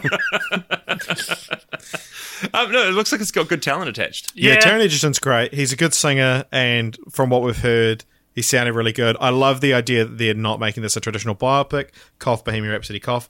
Cough, Golden Globe Award-winning film Bohemian Rhapsody. That we could, like doing a fresh spin on a musical biopic. That we've got these like fantasy elements and I'm not going to say I'll see it in the cinema or anything. This is one that I'll have to wait for the buzz to decide whether or not I see it. Yeah, true. Yeah, definitely. Like, I'm not a massive Elton John fan. Neither, like my parents weren't into Elton John, which is pretty much like for our generation the requirement for someone being super into him. Yeah. And so I agree. Like if it's a walk the line kind of like, I wasn't interested in the artist necessarily before this, but it's a good movie, I'll go see it. Yeah, so cool. So June 7th. This is my prediction for not only the film that makes you think, how did a studio release this, but just like potentially one of the worst films of all time. Wow. Dark Phoenix. No, that's totally it. Of course that's it. Of course that's it. Yeah. The new X-Men film. Like, okay, Apocalypse was terrible. Like, so that was a terrible film. Like, and they should have learned their lesson. And the worst part about that was Sophie Turner's performance. So they're like, okay, well, we've already fucked up the story once. Let's try it again with a much worse actress in the lead role. It's like, let's focus. Let's take what was bad about the other one and focus on it. Yeah. For an entire movie. Like, I saw someone on Reddit posted, I mean, it could have been fake for all I know, like, warning, this could have been fake. But it was like, I saw a like test screening of Dark Phoenix, and they were like, this is worse than The Last Stand. They made every single mistake again, and then a bunch of new ones. And like, they released a trailer, and then the next day delayed the film to like June of this year. It just looks so bad. Like, I hate that I'm going to have to see this because of this podcast and wanting to consume this podcast and what it does to me. Every facet of pop culture. But God, this film is going to be a tough watch. Like, if this film's better than like 20-30% on Rotten Tomatoes, I'm going to be genuinely gobsmacked. Can you live tweet your reaction to this film? Yeah. Like, can you go to like a 10 a.m. showing so no one else is in the theatre? So and you're then not just watch it all day and live tweet. So you're not disturbing anyone else by tweeting in the cinema, but just go and live tweet like just the horror. Is the live tweets necessary then if you're going to watch it at 10 a.m.? I feel like whoever's... Why are you going to be reading someone's tweets? You'll be at work instead of reading tweets at 10 a.m. I'd take the day off. Actually, why don't I just take the day off and come to the cinema with you and just stare at you while you watch it? I'll fly up to Auckland for it. Yeah, and we'll do film franchise follow-ups for X-Men. Yeah, we'll lock that in for June. Lock it in, Eddie. And then also June sick 7th. Who Wants to Be a Millionaire Australia reference, Jeremy. I wondered if it was going to be... does anyone have any other comments on Dark Phoenix? I'm not as... I do think it is the dud, but from what I've seen, the trailer itself, I remember watching the trailer and being like, oh yeah, cool. The thing is, I'm still interested to see like Fassbender and McAvoy and like, you know... It's a question of can Fassbender and McAvoy outweigh Turner. That's what this movie comes down to. Totally. But I mean, I will always enjoy watching them on screen. So it won't be... Yeah, I don't know. I don't... yeah. I mean, the fact that it has been delayed this much is a huge clue that it is this year's stinker. Also, keep an eye out. Maybe it'll be good to tie in around that time, but we'll do I want to do an off-week podcast where we do a deep dive to discover, is anyone whose career was made from Game of Thrones actually a good actor? Because I don't think they are. I've never watched Game of Thrones. Well, it'll be topical because Game of Thrones will be about to finish up there. But yeah, right? because I've never watched Game of Thrones, but all these actors, everyone's like, they're so good at Game of Thrones. I've only seen them in other films, and they're all fucking terrible. It just shows you how good Game of Thrones is as a show, that it holds them up. That you've got this anyway, I'll move on. So Secret Life of Pets 2, did you guys see the first one? I did actually. Yeah, I've heard it was quite good.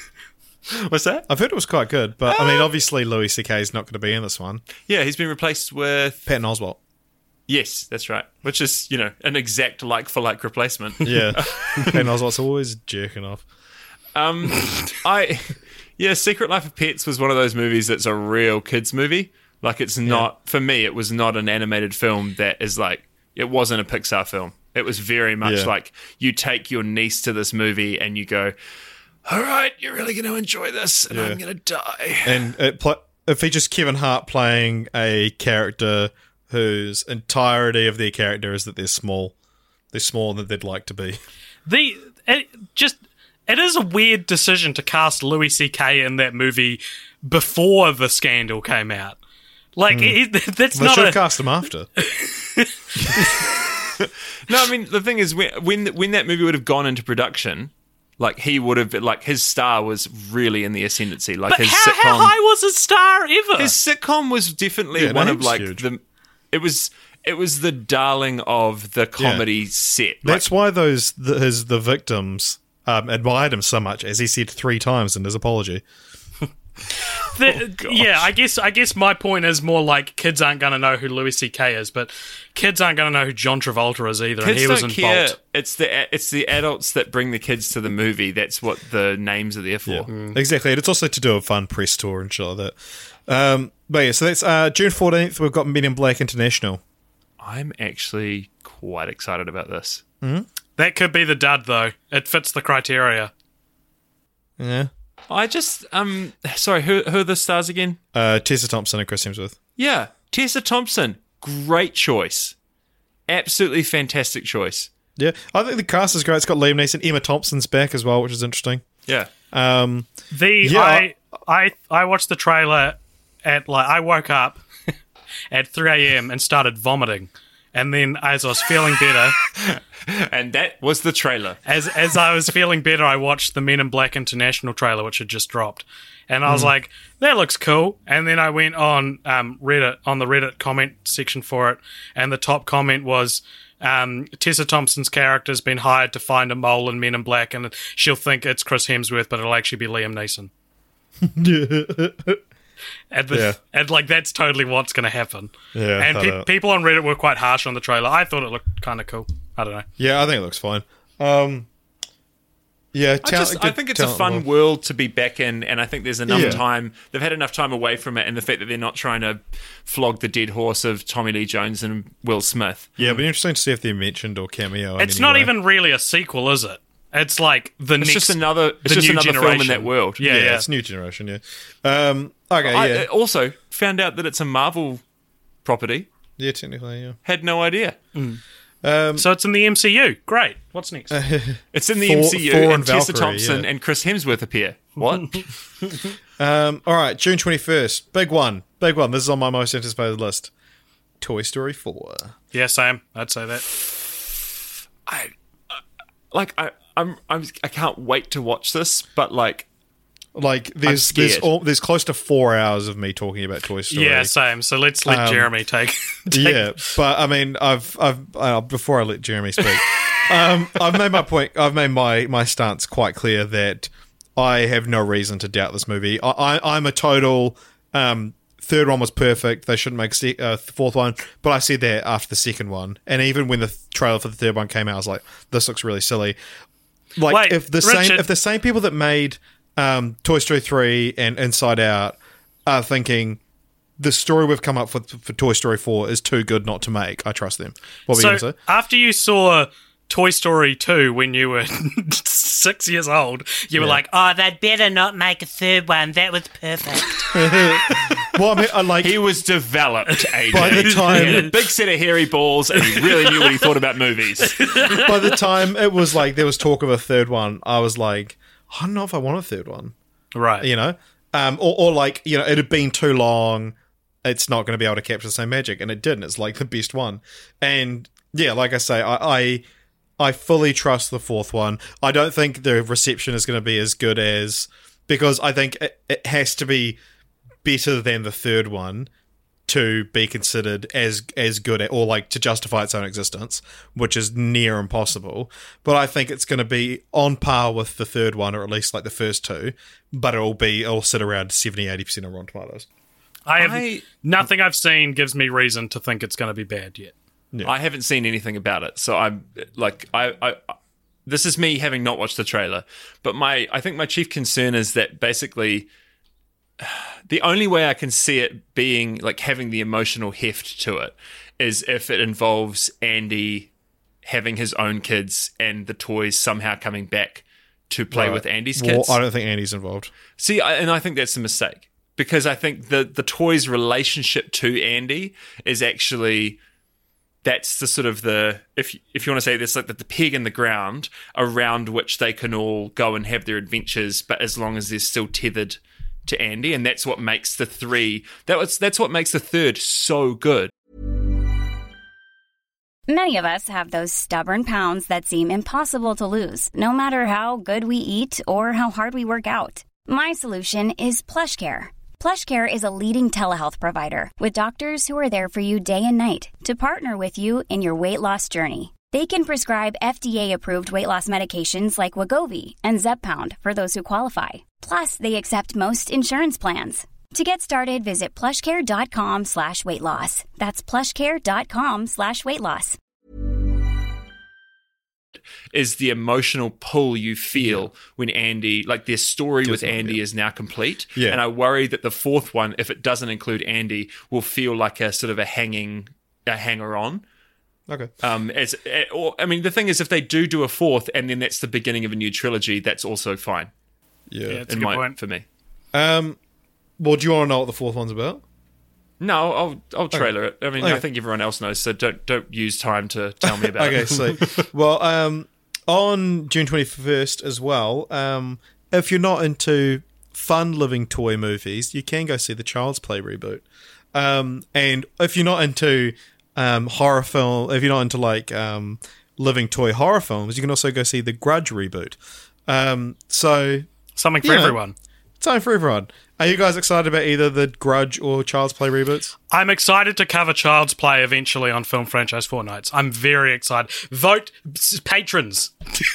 Well, wait until the new one's out, at least. Yeah, that's a good point. Because what's interesting about the reboot is that the creator of the Child, like the Kevin Feige of the Child's Play series, is like pissed off that they're doing a reboot, and he's they're still making original ones. Yeah, he's like, nah, I want to keep making the series go along. Yeah, so they're still making original ones? Cult of Chucky came out last year, I'm pretty sure. Wow. Cult of... Yeah, I mean, I've never seen... Yeah, I've never seen a Chucky, and I've never a Child's Play, and I've never seen a Grudge. So I'll probably just steer clear of the films. I'll steer clear of the film showings. Yeah, the theater. I'll steer clear of the pictures. But yeah, it's got cinema. Aubrey Plaza and Brian Tyree Henry are starring in it. Aubrey Plaza's a good choice for what I know of a Child's Play movie. But apparently it's going to reportedly feature a group of kids similar to Stranger Things and a high-tech version of the doll. Reductive. Aubrey Plaza is great. And for a horror movie, she's a great presence for a horror movie. Have you ever watched Legion, Jeremy? No. It's a TV show. She's in that, and she is terrifying in that. So, right. Yeah. Cool. Well, I won't see it, but it's a good idea. Get that plastered above, if you ever become a famous film critic, Jeremy, have that on your office. I won't see it, but it's a good idea. Jeremy Vargo thinks that it's a good idea. He's not going to see it, but he thinks you probably might enjoy it. Okay. Next up, we've got a bit of a strange choice for on my list of most anticipated. We've got untitled Danny Boyle Richard Curtis film. Oh, hell yeah! This is that is a mashup. Yeah, so it's Richard Curtis and Danny Boyle. Yeah, so it's a script from Richard Curtis, directed by Danny Boyle. It's about a guy who wakes up one day and realizes that he's the only person who can remember the Beatles, and so yes, I've heard about this. He writes the songs and goes on tour with Ed Sheeran, who's playing himself, and it's such a everyone's thought about this premise. In their head of imagine if I went back in time and I would write Beatles songs, I'd write movies. You could take credit for other people's art. Yeah, and so I mean, we don't even have a title. There's no trailer, no poster. I don't think there's really any. I think there might be casting somewhere, but what Beatles song would you title it? If it's titled after it's got to be called a Beatles song, right? Yeah, I'm trying to think of it. That's a good one. I don't know enough Beatles. That's instantly a good one. It's pretty good, Richard. I was actually thinking about this on the way to work the other day. You're so cute. Or Yeah, it's gonna be Get Back, eh? Unless like the characters' names, it could be like Hey Jude or like Eleanor Rigby wouldn't really work. Let It Be could work. Let It Be's really good, actually. We Can Work It Out. In My Life. All right, well, that's fun. That sounds real awesome. That sounds... Danny Boyle... when I was a impressionable teenager, Danny Boyle was my favourite director. I would always say that. 28 Days Later, one of my favourite films. Slumdog Millionaire, one of my favourite films. Trainspotting, one of my favourite films. And to me, I wouldn't necessarily say he's my favourite director now, just because I kind of he hasn't had a hit. Well, and actually, Steve Jobs was real good, but I guess I just wouldn't say I have a favourite director now. But I still feel very indebted to Danny Boyle for watering the plants that is my interest in film. And also, Richard, just if you're listening to this, you don't know who Richard Curtis is. He wrote Love Actually, 4 Weddings and a Funeral, Notting Hill. Most recently, last big one was About Time, which was the last film. He said he's retiring from directing after that. About Time is one of my favourite movies of all time. This is so a spiritual successor to About Time. The concept alone is so definitely by the same writer as About Time, Yeah, but it's like... because it's about time as well. That's what they'll call it, About Time too. And people be like, is it a sequel? He's like, nah, it's just also about time. So who's it got now? Oh, Lily James is in it. Cool. Kate McKinnon, Ed Sheeran, Ana de Armas, Lamorne Morris. That was a great cast. Yeah. I hope Lamorne Morris is the main guy. Nah, a guy called Himesh Patel. Okay. Who was on EastEnders. Oh, good. My favourite show. He's like an Indian dude. I love that you had to clarify that when his last name is Patel. Well, yeah. He's a classic white ginger Scottish man. But so it's pronounced Patel. But so this was interesting. It was initially set to release in September, got it moved up to June. Okay. But yeah, so like they literally just shot this like while Ed Sheeran was on tour. What would happen in this movie? Like, do they realize he copied? Like, what is the folly of his ways? It'll be like. I'd love it if there's no tension and like he just goes on, and the end of the movie is that he's a millionaire and super successful. Now there'll be something that's more important that happened because of the Beatles. Like, he'll have a bit of fame, and then they'll realise, John Lennon was never shot, which means this never happened, which means this never happened. So he has to get shot. He finds out that because he's doing the music of the Beatles, he starts to have all the things that happened to the Beatles happen to him. There's a Mark David Chapman. And it's Jared Leto. There's a Yoko Ono, and he's like, no. Yeah, I like this film just has so much potential. These are good ideas. I'm not even kidding. Those are all great ideas. This could be my most disappointing film of 2019, just because I know nothing about it now, and it could, like, the title could come out, poster, trailer, and I'm just like, this looks real bad. Because your mind is going places that's better than what Richard Curtis can do. At the moment, I'm like, this could be, if only Danny Boyle had been as creative as me. But yeah, the talent behind this, and this is also one that I'm really excited to come back to at the end of the year, and be like, that's right. And we'll be listening to this in advance of the most disappointing, and we'll just be like, we didn't know what we know now. There's also that day Ford v Ferrari comes out, which is James Mangold, who did Logan, is directing that. It stars Christian Bale and Matt Damon. Christian Bale and Matt Damon, I'm very interested to see them act opposite each other. Yeah. So that could be quite good. Won't bore you with plot details. That would details. be such a dad movie to go to. Yeah. Like, everyone will go with their dads. July 3rd, we're getting an untitled Annabelle film. Sweet. Which is about how excited I am about it. No beef with the Conjuring universe. We'll cover it one day. I have no beef. I have no beef with the Conjuring universe. In case you're listening, it's fine. I'm okay with you. Please don't hurt me. July 5th, I've put this on my most anticipated list, but since the new trailer for Captain Marvel, I'll probably switch these, but Spider-Man Far From Home. Yeah. I'm probably now more excited for Captain Marvel than this at the moment, just because we've seen more of it. Fickle boy, Richard. Fickle boy. Yeah, so... Stick to your guns, Richard. Put your feet in the ground. Captain Marvel looks shit. Why? Because she's a woman? Is that why? Yep. Okay, Spider-Man Far From Home. I'm really excited about this, except that he's got a black suit by the looks of it. Really? Not about that. See, I'm continuing with the bigotry, AJ. I get it. Yeah, no, I mean, this will be really interesting once Endgame is finished to see, like, when you can really predict where this film's going. It's like, oh man, Spider-Man Far From Home. Is Spider-Man going to be in it? Oh, who knows? What would be a way to not have to worry about that in marketing this film?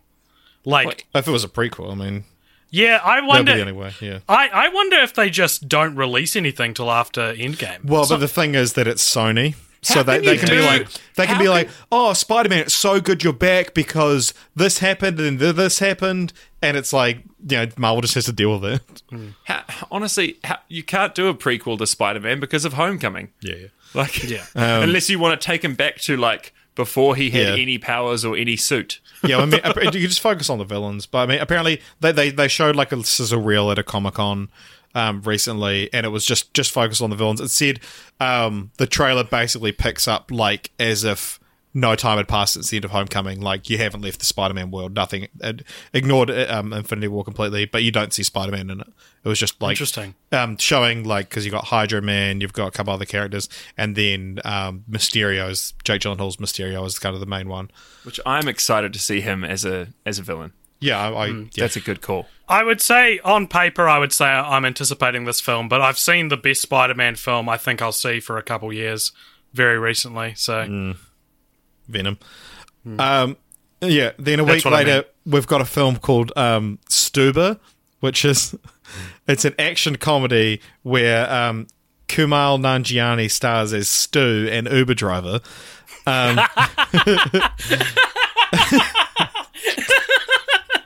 That's good stuff. But yeah, it's an action comedy co-starring Dave Bautista and Iko Uwais from The Raid. Oh shit, I'm looking forward to this one. This sounds awesome. You would say that you for Stuba? I'm ordering a Stuba right now. Yeah, it's so dumb that it might work, It reminds me of 30 Minutes or Less. Oh yeah. That's what it's giving me vibes just from the description. Well, I really like that that in The Big Sick he was actually an Uber driver, and like that was one of the best moments in the film where like she orders an Uber and he's like, your driver will be right with you. Yeah. Fuck, that's a good movie though. It's so good. Okay, I mean, I'm just anticipating it just on the strength of him alone, really. He's so good. Yeah. So July is a pretty loaded month because a week after the hotly anticipated Stuber, we've got Disney's reimagining of The Lion King. Ooh.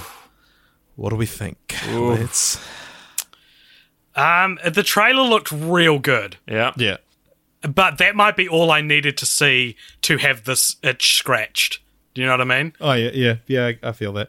I think Jon Favreau, nailed The Jungle Book. He's a safe pair of hands. I have no reason to think I love what they've done with the cast. Yep. I think like the cast is so. I mean, Beyonce notwithstanding, but he's assembled a great cast, and the animation looks fabulous. One thing I really hope with this is that that whoever's the music supervisor, I hope they force the people who are singing, particularly Beyonce, I'm looking at you, to actually sing the roles cleanly rather than making it a real kind of like them performance. Yeah, I don't want to hear a Beyonce version of these songs. I want to hear these songs sung by Beyonce, Yeah. I want to hear Nala. I don't constantly be like, "Oh girl, oh Beyonce my god, is living!" babe.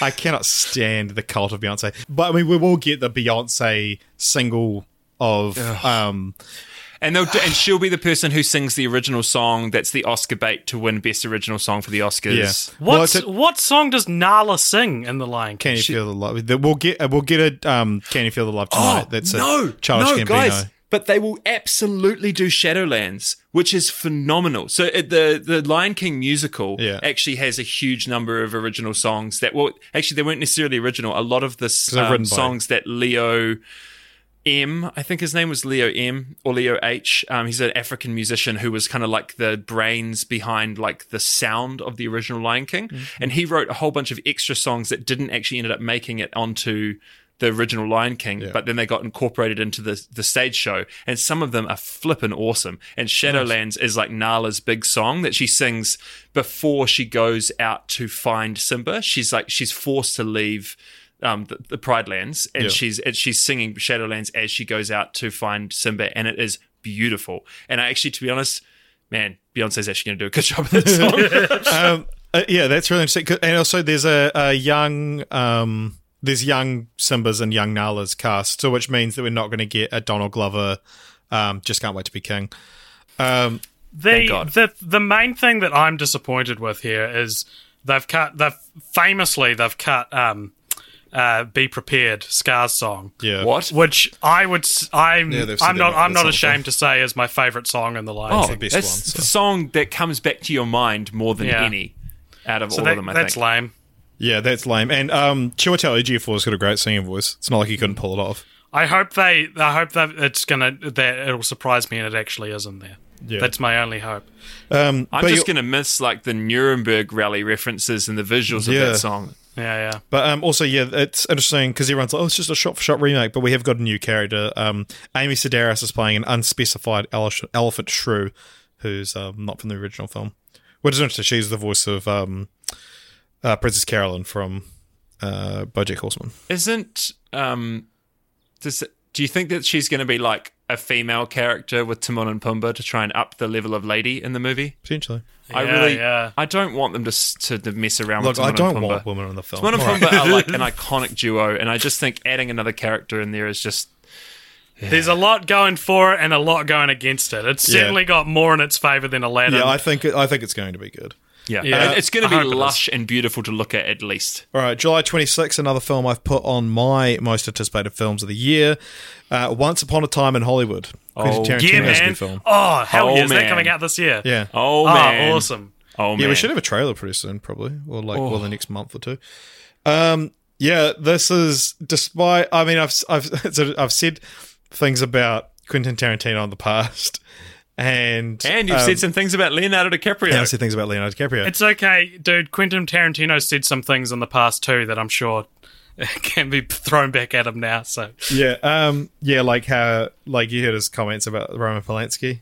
Yeah, is that what you're referring to? Yeah. We don't need to dwell on them. Look them up if you're interested. So this film. Oh my god, the cast for this film is fucking insane. There was like a period of like a week where I'm watching a bunch of films, and every time I'd be like, what else is that actor in? I'd look them up and they're in this film. I cannot wait for this film. This is like peak Tarantino where everyone in Hollywood is like, I want to work with him, give me the tiniest role in it. But isn't that just the last like 15 years of film though? Yeah, but I mean, he's done such self-contained casts. Yeah. Hateful Eight has 10 people in it. Yeah. This is like it's almost like he doesn't have any extras in this film because they're all A-list celebrities. But it seems like a story he's really passionate about. Hopefully we're going to see Leonardo DiCaprio having a bit of fun for once, and that's what I'm quite excited for as well. I'm anticipating this being my favourite Tarantino and my favourite Leonardo DiCaprio film. Interesting. I think emotionally, I'm not looking for a Tarantino film to top Pulp Fiction, but I am more excited about a Tarantino film than I've ever been, knowing what this movie's about. Yeah. And also, I'm interested to see, because Inglourious Basterds famously ends differently than World War II ended. So it'll be interesting to see what liberties this takes with the truth. Like Sharon Tate survives or something like that. The only thing that I am a little bit disappointed with about this movie is that Leonardo DiCaprio did this movie instead of getting on with Devil in the White City, which is the next movie he's going to be doing with Scorsese. Yeah. And I am a huge fan of that book, and I cannot wait to see that movie. So, I think it's going to happen. I'm like, yeah, it's good. It's good that you made that movie, but just get on with it. Get on with Devil in the White City. It's not like Scorsese's not doing anything at the moment, because we'll get to that as well. It's H.H. Holmes, right? The Devil in the White City. D.H. Holmes, I think. That's H.H. Is it? Oh. Yeah, the D stands for double H Holmes. Oh, right. All right, yeah, Once Upon a Time in Hollywood. Also, the still they released of Margot Robbie as Sharon Tate, she's so pretty. And Like, she looks She's not a lot even like hot. Sharon Tate She's as just well. pretty. Like, oh my god, like Margot Robbie is like obviously gorgeous, but like, she looks. It's like the prettiest photo I've ever seen of her. I now know what I'm getting you for your birthday on February the 8th. Actually, no, I'm going to give it to you Margot 3 days Robbie? later. Yeah. All right, August 2nd, big day. We've got Fast and Furious presents Hobbs and Shaw. Jeremy's The looking forward movie to that this. is ruining the Fast and Furious series, according to that one guy who's in Fast and Furious. This is... ludicrous. Yeah. I think this is my most anticipated of 2019. Fucking serious. I'm sorry, guys. I'm sorry. I'm such trash. I'm such trash. But I love The Rock, and it's just he from his Instagram stories, which I religiously follow, seems like he had a really good time making this movie. He has a good time filming all of his movies. And half no, of the he shit. doesn't actually. Sometimes it's more work than pleasure. Ah, But you can tell. But he yeah, a happy rock is a rock I like, and so Right. and also I just really want this movie to be amazing, just to like stick it to Vin Diesel. Ludicrous as well. Yeah. It's just No, like, it was another one. There was another guy who was attacking The Rock. because it's Vin Diesel, Ludacris, and see, I can't I'll even look it remember. up. I've got his face in my mind. He's the one they all laugh at, and he's scared of heights, and he doesn't Oh, want to. Tyrese Gibson. Yeah, that's Yeah. it. Yeah, not Ludacris. It was Tyrese Gibson. Tyrese. Yeah. Look up the Tyrese Gibson The Rock feud if you don't know about it, because it's fucking hilarious. It's like someone with absolutely no clout being like, "I'll walk if The Rock does it." It's like, It's like if the most profitable movie star that's Yeah. currently alive doesn't bow to me. Yeah. Tyrese Gibson, a man whose name you may have only heard because I did this. Yeah. Yeah. And Vin Diesel's just like, no, you're breaking up the family. You're breaking up the family. We've also got that day the New Mutants. Probably not going to come out. Not worth talking about. We've said enough. I've on record saying enough stuff about New Mutants. So Yeah. Because of this podcast, I ended up having to watch the New Mutants trailer like for the third time unsuspectingly, and I was just like, just release it or don't. Like shit or get off the pot. I'm very interested in this film, but that doesn't necessarily mean I think it looks good. Yeah. That same day, we've also got the Dora the Explorer movie. Oh, Do you guys remember that this is happening? most anticipated of Is it a live action? 2019. Yeah, live It action. is. You bet your was a sweet joke ass by it's Michael live Bay. action. That was a joke. Yeah, produced by Michael Bay as well. Starring that girl from Transformers 5 who's like, yeah, I fight like a girl. Oh my god. I'll definitely see this movie. I'll take my sister to see it. She loved Dora the Explorer, and then when I kept making jokes about Dora the Explorer after she got over it, when she got older, she got real mad at me. She's like, I don't like Dora the Explorer anymore. I would only So- go see this movie if it starred Megan Fox. As Dora the Explorer. Yeah. Yeah. As Actually- Swiper the Fox. Start Swiper the Fox. Benicio del Toro is playing Swiper the Fox. Yeah. Actually, sorry, there's Michael Bay's not involved. Temuera Morrison's playing a character called Thus Pal. entirely negating my Megan Fox joke. But yeah, No, Isabella Mona.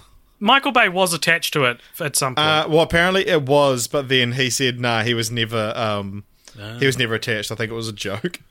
That just That's got too funny. far. That's a funny joke. I didn't realise Benicio del Toro had joined it. That's funny. Yeah, he's playing Swiper.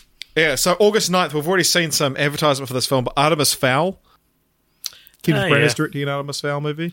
Yeah. I read the book when I was a kid, but I do not remember a single thing about it. Even watching the trailer, I was like, what the hell is this? Yeah, Artemis Fowl has been this looming thing I've never read my whole life. Like, just being like, remember how you didn't read this? And then watching the trailer, I was like, that's what Artemis Fowl's about? I Yeah, thought it looks this was real about weird. something From very the different. mind that brought you the book that you can remember the title font but not much else from, comes the film that you probably won't see.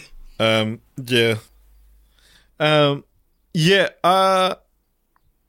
Sweet, we'll move on. I've got nothing to say I about was like, that doesn't seem like a pregnant All right, pause. August 16th, Angry Birds Movie 2. I'm excited for this one. You guys won't Will be. this break the video game curse?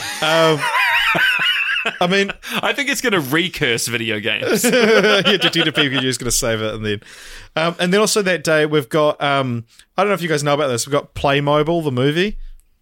Oh my You guys gosh! remember Playmobil? Is I it have going no to idea what be? you're talking about. What's next? Duplo the movie? Yeah, Playmobil's like Fisher-Price, the movie? Duplo's competitor. Oh, right. So it's either, are we going to get something that's Lego movie or Emoji movie? Yep, exactly. That's basically the balance that it's on. So it stars Daniel Radcliffe, Megan Trainor, and Adam Lambert. Of course. Oh wow! Yeah, that group of well-known friends. Yeah, This is So it's all, I mean, it should be a musical movie then, right? You'd hope so. Because if it's got Megan Trainor and Adam Lambert, like you're not hiring Adam Lambert to be a wacky character. So This is actually Megan Trainor's passion project.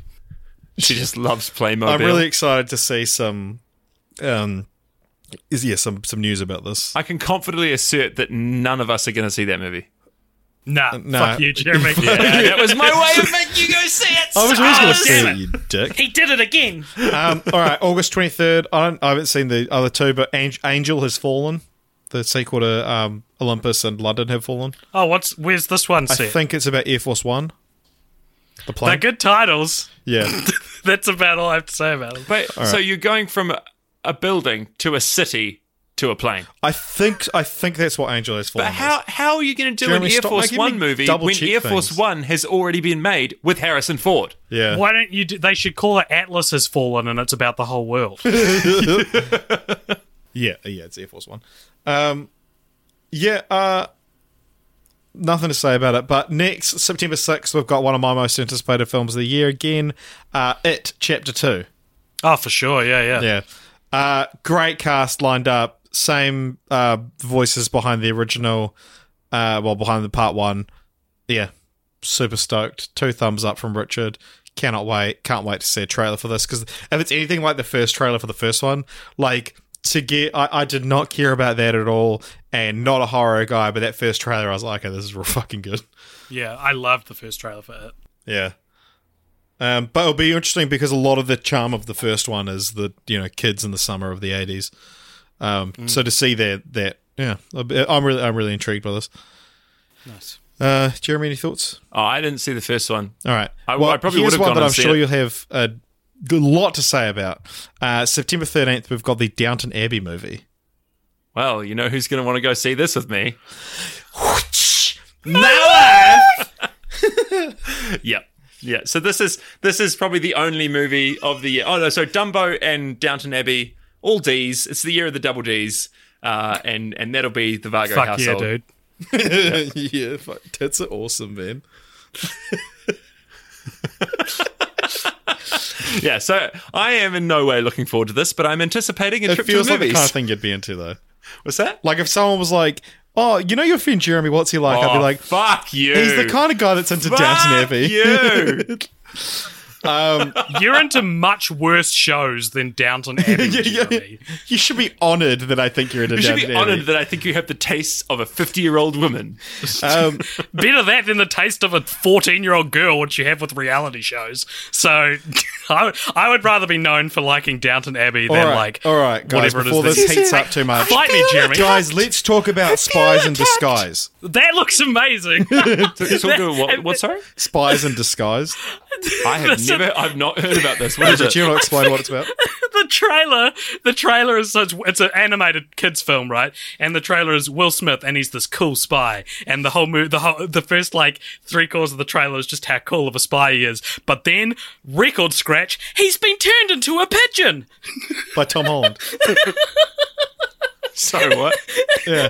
It's sorry, crazy we did got you a say- trailer so- so early because it comes out in September. Sorry, guys. You said spies in disguise? Yeah. I thought you said spiders in disguise. It's just like a that whole would be animated fine. film. A whole animated film of all these spiders being like, ho, ho, ho, ho. That's not even as wacky as what the actual film's about. Yeah, I didn't actually watch the trailer. Does it actually look good, or is it like Boss Baby? No, it looks like B-movie Boss Baby bad. Right, okay. Like it's hilarious. It's like someone threw darts at a wall with things like plot points written of it, and it was like one hit spy, and the next one hit turns into a pigeon, which is apparently put on. But it was on there next to like turns into a pig, turns into all these other things. It's like the manatee pool with the balls. Yeah, that's from South Park. That's exactly what it is. It's the manatee pool where they get balls and one of them says spies. How they write Family Guy episodes. Yeah. So October 4th, another film which is on my most anticipated list. It sounds like I've got a lot of these. I've got 10. I counted it out beforehand. I didn't even look. So we've got Joker, Joaquin Phoenix, directed by Todd Phillips. You said Joaquin Phoenix? Joaquin. What? It's not Joaquin? No. Oh, right. No, it's just Joaquin. This is if all like I've spoken at length about the Logan trailer, but like that 30-second clip on Instagram of that they released of like the reveal of his makeup with the Guess Who's laughing in the background.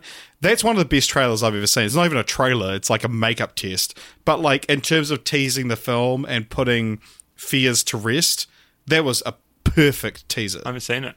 It's literally just a 30-second clip on Todd Phillips' Instagram. If you search like Joker 2019 teaser, you'll see it, but you need the music. It's fine. I think I'm really looking forward to it. I would say it's not gonna be like when you hear they're making a solo Joker movie starring Joaquin Phoenix, I don't think it's going to be what people are thinking. I think it's taking a lot of liberties with what it's going to be, and I have no problem with that. Yeah.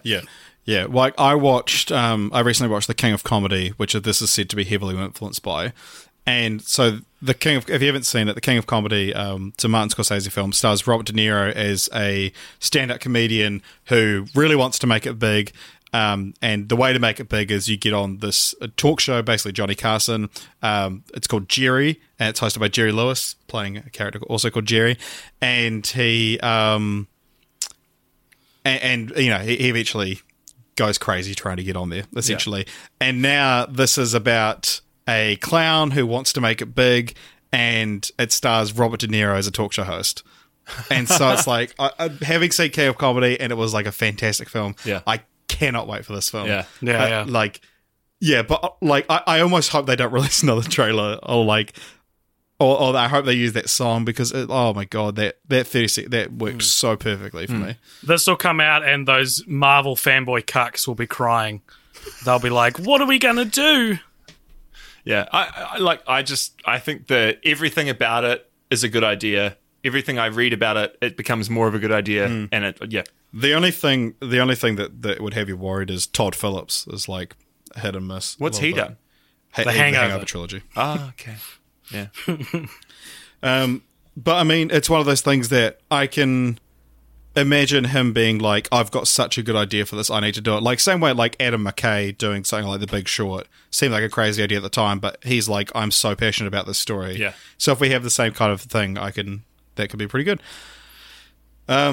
So next October 11th, we've got enough bloody live-action remakes. Let's do a cartoon version of something. We've got an animated Addams Family movie. I'm very intrigued by that. I've seen almost next to nothing about it, but there's next to nothing about it. Right, there's a picture of what the animation looks like. Yeah. That's a really good way to make the Addams Family relevant again. Yeah, I think the Addams Family would work, is going to work really well. Because we've got, it's essentially Hotel Transylvania. Yeah, true. I'm almost a little disappointed though that it's not going to be a live action version with Oscar Isaac because he would be great in that role. Like I'd love to see him made up. I'd love to see him made up as whatever. What's his name? Gomez. Gomez Addams. Yeah. Yeah. So the cast is great. So you've got Oscar Isaac as Gomez Addams, Charlize Theron as Morticia, Chloe Grace Moretz as Wednesday. And she was in Dark Shadows playing basically the same role, which is interesting. Finn Wolfhard as Pugsley. You got Nick Kroll as Uncle Fester. That's awesome. So good. Bette Midler as Grandmama. Alison Janney as Margot Needler. Oh, okay. And you got Elsie Fisher's in there as well as Margot's daughter. And yeah. Who's playing Thing? haven't cast it yet, I guess. Probably just the voice of the director. I don't think Thing even speaks, does he? Oh, sorry, I was thinking Cousinette. Sorry. Just Yeah, to clarify, Thing the I was hand, talking yeah. about Thing the is the hand. hand. Yes, the I was hand. making a joke because the character doesn't have a voice. Doesn't have a mouth. It'll be Andy Serkis doing a hand performance. They're like, Andy, the whole film's animated. We don't need you to do mocap. And he'll be like, I need my Oscar nomination. He's just I deserve you it. don't understand. The actor is everything. please And let Jeremy me will be do like, this. he is. He's I'll be right. like, Andy Serkis needs to get his due. Fuck the animator. Okay. Here's my and, son. Put my son in it, please. we've also got Zombieland 2, and that's TOO. Is that coming out this year? Man, Yeah. I've heard nothing about that. It's like finished filming. Well, if you've heard nothing about it, then you wouldn't know that Bill Murray's coming back as himself, but he's Okay. bringing with him Dan Aykroyd to ruin the so film. they'll be both zombies, right? Surely. Presumably. Dan Aykroyd's playing a fictionalized version of himself. Yeah. So, yeah, Look, that'll be good. I- Maybe he's not a fucking asshole in this, like if he's fictionalized. I'm welcoming a Zombieland sequel. I just think it's too late. They should have done this earlier. I, for one, welcome our Zombieland sequel overlords. Yeah, I mean, a it depends on a lot Zombieland of sequel things. in 2012 would have been great. But Yeah, the writers have returned, but Ruben Fleischer, or is he? No, he's returned for this, but not for. Yeah, I think Ruben Fleischer is doing this, but not Venom 2. Right. Yeah, Okay. or vice versa. Who knows? Not me. Anyway, we were also getting an "Are You Afraid of the Dark" movie that day. Remember that show? Is that Del Toro doing that? Or He is was involved, wasn't he? Yeah, I think he's directing it. He's not directing. I think he's producing. No, I think I know nothing about Are You Afraid of the Dark. Jeremy, did you ever watch it? I feel like you would have watched it. I know. I remember the logo like being that sort of. It was sort of fuzz up, or like what's the term when like in old sitcoms when they sort of go back in time or they'd have like a dream thing, and Sure. the logo The would do the wibble same wobble thing. effect. That's all I can remember of it. Right. Okay. Yeah. No. Whatever. What kind of movie is it going to be? Because the show is like a Anthology kind of thing. So is it going to be like the Twilight Zone movie and be like a series of? Is it going to be like Buster Scruggs, the fourth best film of 2018? We may never know. Depends who you ask. Yeah. So also that just a week later, we've got a film that I don't. It's not going to mean a lot to us, but I'm really looking forward to it. Is the Beautiful Day in the Neighborhood, which is the Tom Hanks Mr. Rogers biopic. Oh Oh, yes, sure. Yeah. And so it's like, I've heard such great things about Mr. Rob. I never watched him. Well, I don't think we had him here. But apparently that Won't You Be My Neighbor, the documentary, was like one of the best films of last year. But yeah, and Tom Hanks playing the character. I'm excited is, for it, like, even the though thing is- I don't really have any attachment to Mr. Rogers. Tom Hanks occupies pretty much the same place in people's hearts and minds and pop culture as Mr. Rogers did. And so he is just the perfect person to play Mr. Rogers. And I think he's just... There's not too many movies that can genuinely be made about just good men. Who Yeah, especially are like, now that it's come out, what they've all been doing in their spare time. but I think, I think this movie will just be like a relaxing balm or a tonic. Yeah, and like it'll just be a nice feel-good movie. Like this could be this year's Christopher Robin. Could be. Yeah. Where everything's lined up to just be feel-good, and like you just have to have a bunch of vignettes of like nice things, and they'll fuck it up. You have to place the characters over an already existing movie and then fuck it up. Yeah. All right. We're into November now, guys. We're almost there. There's a Terminator 6, Untitled Terminator sequel Which Arnold reboot. Schwarzenegger is coming back for. Yeah, and what's her face Linda is coming Hamilton? back for the... Yeah, Linda Hamilton. Linda Hamilton? Hamilton's back. Yeah. James Cameron's producing it. This does look like they're trying to make something. They're intentionally trying to make something better that stands up to scrutiny. Yeah. Because 3 to 6 have been duds for the Transformers Terminator series, and this one they're like, no, the other ones aren't even canon. So Yeah. clearly they're putting, and it's a good director as well. It's Tim Miller is directing. That's is right, that right? yeah. Who did And Deadpool. Deadpool, yeah. And so I'm not, particularly attached to the Terminator series, but it does seem like that if you've watched chats with them, they've gone as far, they've said everything but, we know the other Terminator movies are terrible, and we're taking that on board when trying to make a good one. So that's kind of interesting. But when they made 6, they also knew that the 3 to 5 were terrible, and they still made 6. This one will probably be terrible. Oh, sorry, is this not 7? This is 7. Oh, yeah. No, it's 6. Oh, it will be 6, you're right, yeah. Salvation was 4, Genesis was 5. Yeah, true. Yeah. I mean, I've actually only seen half of the first Terminator. That's my only experience with the franchise. So. Man, that's going to be a fun film franchise fortnights for you. Yeah, it's what I want to get. Look forward to Christian Bale, that's all I got to say. Yeah. We always do. All right, same day we've got a new Charlie's Angels movie.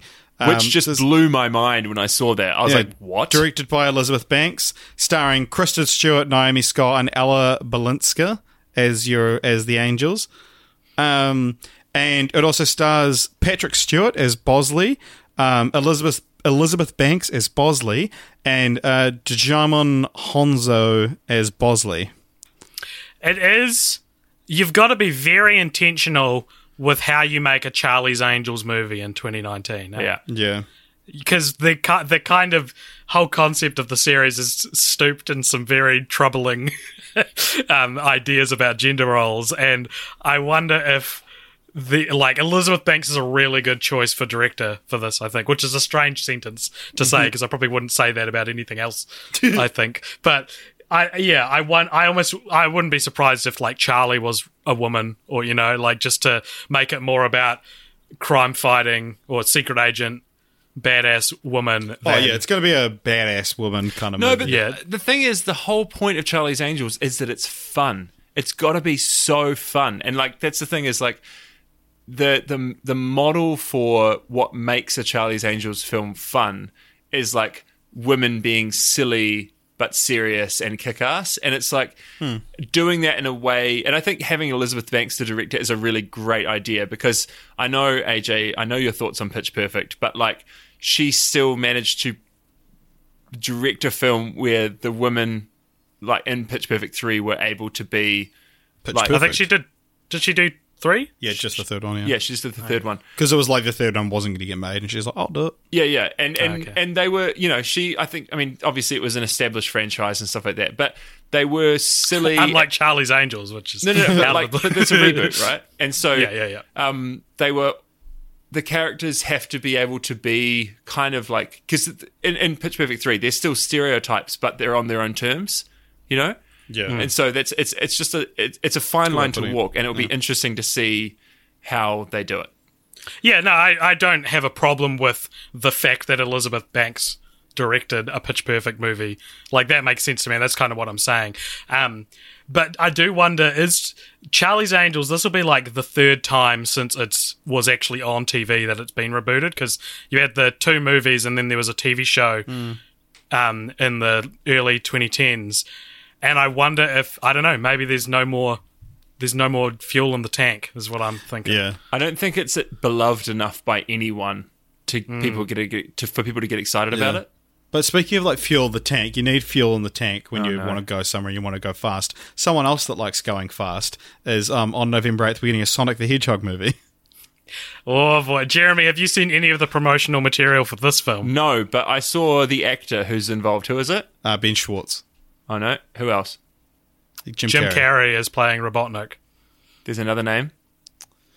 Who's another name? Michael. James Marsden. Yes, James Marsden. That's right. And I was like, how can he be given a role where he's the wrong guy who seems perfect, but is ultimately the wrong guy for Sonic? Cheated maybe? On, No, look, Ben Schwartz is real good casting for Sonic. I'd even say Jim Carrey is real good casting for Robotnik. But they have released, I think, 2 official posters for this film, and there've been some leaked things that may or may not be real, and it looks terrifying. Yeah, wow. I've just pulled up the official poster.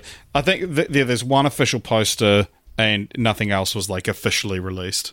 No, there's 2. There's the one where he's in silhouette and the one of his legs over the San Francisco That was bridge. never officially released. Sure, but it is an official. Yeah, that was an official leak. They didn't necessarily mean for that to get out. Sure, yeah. It just looks creepy, basically. Yeah, he's real time. But did you see the official Sonic the Hedgehog Twitter page? Basically said like, we know, like, yeah, okay, you're right. We'll try again next year. Like there was like a photo of Sonic holding a sign, and it was like it's made some comment about his legs, and it was like, see you again next year. As in, like, we got it wrong. Yeah, kind of just addressing the complaints, but because people just Sonic, think he looks. The Sonic Twitter are quite well known for like not shying away from the hate and like kind of agreeing with people and making fun of people. What was wrong with the poster? People just think it looks creepy. Oh, no, His Like the legs are legs too are- human.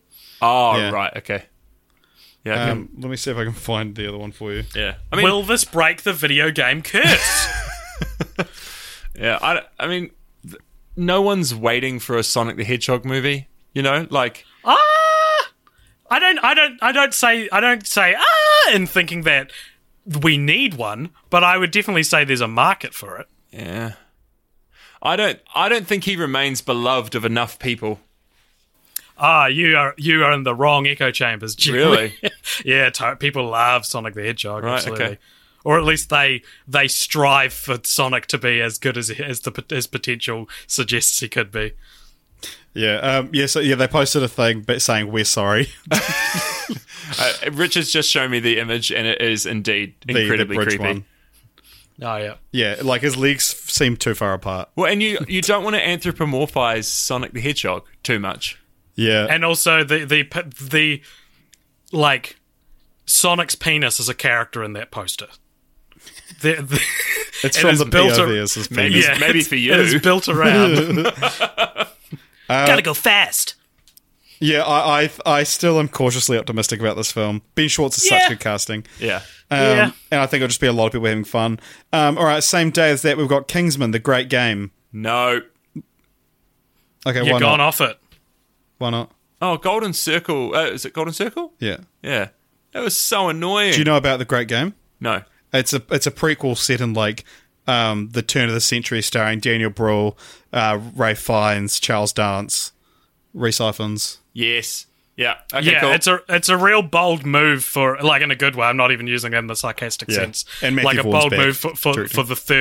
the third part of a series 'Cause like that. I do not want that story to be continued. I did not like. They burned me with flipping Elton John dressed as a bird and all that. It was just too much. It was way too much. But Man, I love you're not going to like Rocket Man then, dude, because I'm pretty sure Elton John's in that. no, just the tortured way But that yeah, they used him. but apparently they Taron Egerton didn't have time to study for Rocket Man because he was too busy filming Kingsman. So he just said, "Can we get Elton a role in it, and like a spot in it, and I can just learn from him there." Yeah. That's not true. Oh my gosh, AJ. I was going to say, man, they spent a lot of time filming Rocket Man then, didn't they? Yeah. Well, you got to prep. Yeah. So okay, I withdraw my no. I think setting it in an earlier time frame is a really good idea. Good cast as well. Yeah. And but I mean, And focusing more on expanding Kingsman as a concept as opposed to the character. Yeah. And just don't go back to the bloody like whiskey distillery in America. That was so well, bad. but apparently they are working on like a Statesman spin-off and a third part to the Kingsman trilogy. Oh, but yuck. I don't know. Yeah, I love the first Kingsman. Second one, I can admit it's not as good, but I had a good time. I didn't like the. I wonder if this one's going to do the hypersexualized kind of stuff. It would fit in way less in this world. It would be really strange to like have all of the pushback that they had from the first one and go for it the second time again to almost as a point, and then to pull back from it in the third. It's just like, oh no, we've done it now. Yeah, but then it also like it makes sense to not have like a close up of someone getting fingered in this one. I mean, you would think it would make sense. Yeah. I disagree. All right. November 22nd, Frozen 2. It's taken a while, hasn't it? Yeah. Well, I'm glad it's taken a while though, because it means that they didn't just cash in straight away. They actually did some other. I mean, to be honest, like they've done cool stuff since then. You know, like Moana was amazing, and I'm really glad that we got Moana before we got Frozen 2. Yeah. Moana's my favourite of the Tangled, Frozen, Moana trilogy. The new Renaissance. Yeah. Yeah. Yeah, so very intentionally trying to be New Renaissance. But it's working, man. It's working. Sure. Yeah, so it took 6 years, same amount of time as it took to get a Wreck-It Ralph sequel, which is interesting. Yeah, I haven't seen the first one, so I don't really care that much. But I will use this opportunity to move on to my next, second to last of my most anticipated of the year. We've got Knives Out. You know about this one, AJ? So this is remind it's a throwback to your classic, like, And Then There Were None kind of murder mystery movies, like Clue kind of thing. So Rian Johnson's directing. It stars Daniel Craig, Chris Evans, Lakeith Stanfield, Michael Shannon, Ana de Armas, Don Johnson, Jamie Lee Curtis, Toni Collette, Catherine Langford, and Christopher Plummer. That sounds amazing. What the hell? Yes, make more movies like that. Yeah. It's really interesting because there's also, and I think we've gone past the date it was going to be released, but there's another Kenneth Branagh, Hercule Poirot, Agatha Christie. Your Death on the Nile. I don't think that's dated yet. Oh, okay. It was in a 2019 list that I saw. So just interesting that, like, I mean, I don't think that Murder on the Orient Express was actually that successful. Yeah. But it's interesting that they're obviously there's more of that kind of film coming back now. Yeah, but with a name like Knives Out, I feel like, to me, that implies it's going to be a bit more tongue in cheek than something like Murder on the Orient Express. Yeah. But fuck, what a cast. Yeah, it's described as a modern take on the whodunit murder mystery. Yeah. So Daniel Craig's I want more of that genre. It's so good when it's done right. I mean, Murder on the Orient Express was nothing on the original. Yeah. It was kind of disappointing, actually. Detective Daniel Craig and Lakeith Stanfield are playing the detectives. But fuck, man, what a good cast. And also, like, having entirely A-listers is like anyone could have done it. Totally. That's what's so good about those, like, ensemble murder mysteries. Yeah. But yeah, so I'm really excited for this, and I'm more excited about this. Like, even though I wasn't a big fan of Last Jedi, I'm not just going to hate this movie because Rian Johnson. I'm really excited for this because I liked Looper, I liked Brick. So it's really exciting for me for Rian Johnson to do this kind of movie rather than continuing with something like Star Wars. Thank you. All right, December 13th, we've got Jumanji, the untitled Jumanji 3. Oh, man. This would be just below my most anticipated. Yeah. Because you see, Jeremy, did you see Danny DeVito was cast in this? Fuck. Like, without knowing who he's playing, that's perfect casting for this movie. So, the only way to do a Jumanji Welcome to the Jungle sequel, in my mind anyway, is to, if you want to keep the same A-list stars, is to have it be different kids playing the video game. So essentially, instead of The Rock playing Spencer, he's playing a different kid altogether. Yeah. And because we last 2017's December, when we did most disappointing films, none of us had seen Jumanji Welcome to the Jungle, but we're all like, oh, it looks really good. Yeah, it came out in that awkward period between when we did disappointing and anticipated. And I went and saw it a couple of days later. I thought this was fantastic. Yeah, it was I thought it was incredible. And what I loved about it is that it's essentially an acting exercise. It's an acting workshop for the It's stars. like a drama workshop for like third form drama. Yeah, exactly. And it's like, how can these actors play roles that they wouldn't be able to play in any context other than this, right? And the way I see it, the only way to keep that magic alive and not have a second one be derivative is to make it so that they're playing different characters again. But then is it just going through the same story? Oh, you have to get the thing. But my idea for a sequel for this is that you bring The Rock, Karen Gillan, Jack Black, whoever, into the real world, and so it's about video game characters having to adjust to the real world. All I want is that the casting of Danny DeVito is that Danny DeVito, like, if you go by the original story, is like a janitor who ends up playing with the kids, and Karen Gillan has to play the Danny DeVito character. That's a fascinating way to go about it, for sure. I'm just going to be so disappointed when they inevitably show the same kid cast returning for this one. I just don't think that's the way to do it at all. I think I really liked the idea of the Jumanji game having to change into a different form of game to get kids to play it. And it's a cartridge console game currently, and I think it should change into like an app.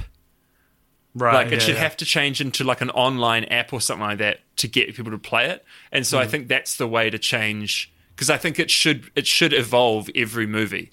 I don't think it should remain the same. Yeah. And look, the fact that we're taking this concept and being creative with ourselves with it, I think that speaks to what a slam dunk revitalizing the Jumanji IP was. And how they did, but it's all in how they did it, because for sure. The fact that they took a board game and we were all like, how do you make another movie about a board game? And then it turned out it wasn't at all. It's just like that move was such a creative move that it then just makes the series able to do almost anything, which is just awesome. Yeah. All right. Couple of big ones on December 20th. I'll bring up this one first. So you've got Cats. Oh. So Tom They're Hooper, making a who Cats did movie. Huh? I didn't know they're making a Cats movie. Yeah, Tom Hooper is directing this, who did Les Mis. Cast includes Jennifer Hudson, Taylor Swift, Ian McKellen, Idris Elba, Judi Dench, Rebel Wilson, Jason Derulo, and James Corden. Derulo! Oh! And James Corden. The decision to cast Jason Derulo in Cats is almost as bad as the actual content of the musical Cats. Cats is real. AJ, do you know this? That like Cats is real shit. Cats no idea. Like Cats, like despite being super popular, is regarded as being like a real bad musical. So okay, I'm sorry. We're firmly into Jeremy territory here. Like this is musicals. I hope everyone's left their breadcrumbs because there's no getting out of here without a guide. Oh man, I just. Oh, okay. First of all, Cats, as Richard has said, Cats is terrible.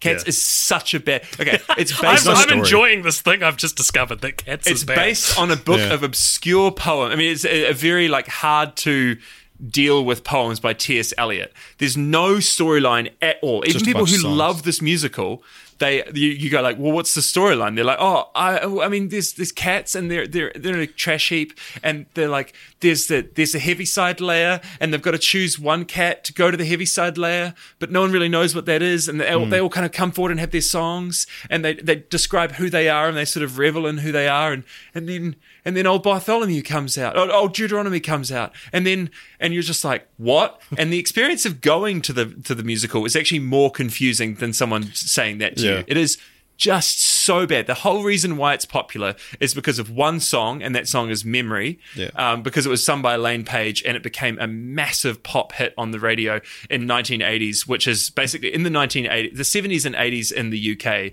Musical, like songs from musicals regularly became number ones and like smash hits in the pop charts, which it just doesn't happen anymore. Do you know who sings Memory? What's character. That? Do you know the character that sings Memory? Yeah, Grisabella. Yeah, that's Jennifer Hudson. Just saying. Yeah, I mean that's obvious. She's got the best voice out of that whole cast. And to be honest, her singing Memory is going to be incredible because that song, hands down, is still an amazing song. So Jason Derulo's playing Rum Tum Tugger. Oh, perfect. Oh, that sounds like just... you're completely turned around on this movie. No, I'm not turned around. Like that, Rum Tum Tugger is like the most self-serving, self-indulgent, annoying. I don't even know what Jason Derulo looks like. Like, what kind of person is he? I know that's as much as I know. So maybe. Yeah, exactly. In My Head is a real good song. Yeah. So anyway, they're all good songs. Trumpets. The weird thing about this musical, in a year full of like quote unquote live action remakes, is that I just don't. I mean, is there a trailer out for this yet? No. Like, are they going to be animating them as cats question. who are singing, or are they going to be like people in the costumes just dancing around a set? It's got to be that, right? Well, like. If either way, it's going to be terrible. Well, because you look at Tom Hooper did Les Mis, and that was like big sets and singing live. So presumably, I mean, because for going from Les Mis to Cats is like going from Les Mis to Cats. Sorry, I couldn't think of a better metaphor because that's the best one you could use. Like, that's the best comparison. Tom Hooper ruined Les Mis. Like his directorial decisions ruined Les Mis, and it was so annoying. What do you mean?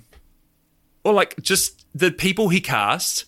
The decision to sing live, it just, I liked Les Mis. Yeah, same. No, you're wrong. Sorry, it's awful. It's awful. Hugh Jackman was awful. Let's go to... It was so bad. Rotten Tomatoes. Samantha Barks was great. Samantha Barks was the only musical theatre star in that whole movie, and it showed because she flippin' wiped the floor with everyone. I think, it's Eddie Redmayne's real good, but I don't like his singing. Eddie Redmayne, his acting in Empty Chairs and Empty Tables was so good, but it was, just whatever. Yeah. But famously, Marius is actually usually annoying in all of like the. He's played by Nick Jonas in one. Exactly. Hey guys, Exactly. do you want to know what Les Mis has on Rotten Tomatoes? What? 69.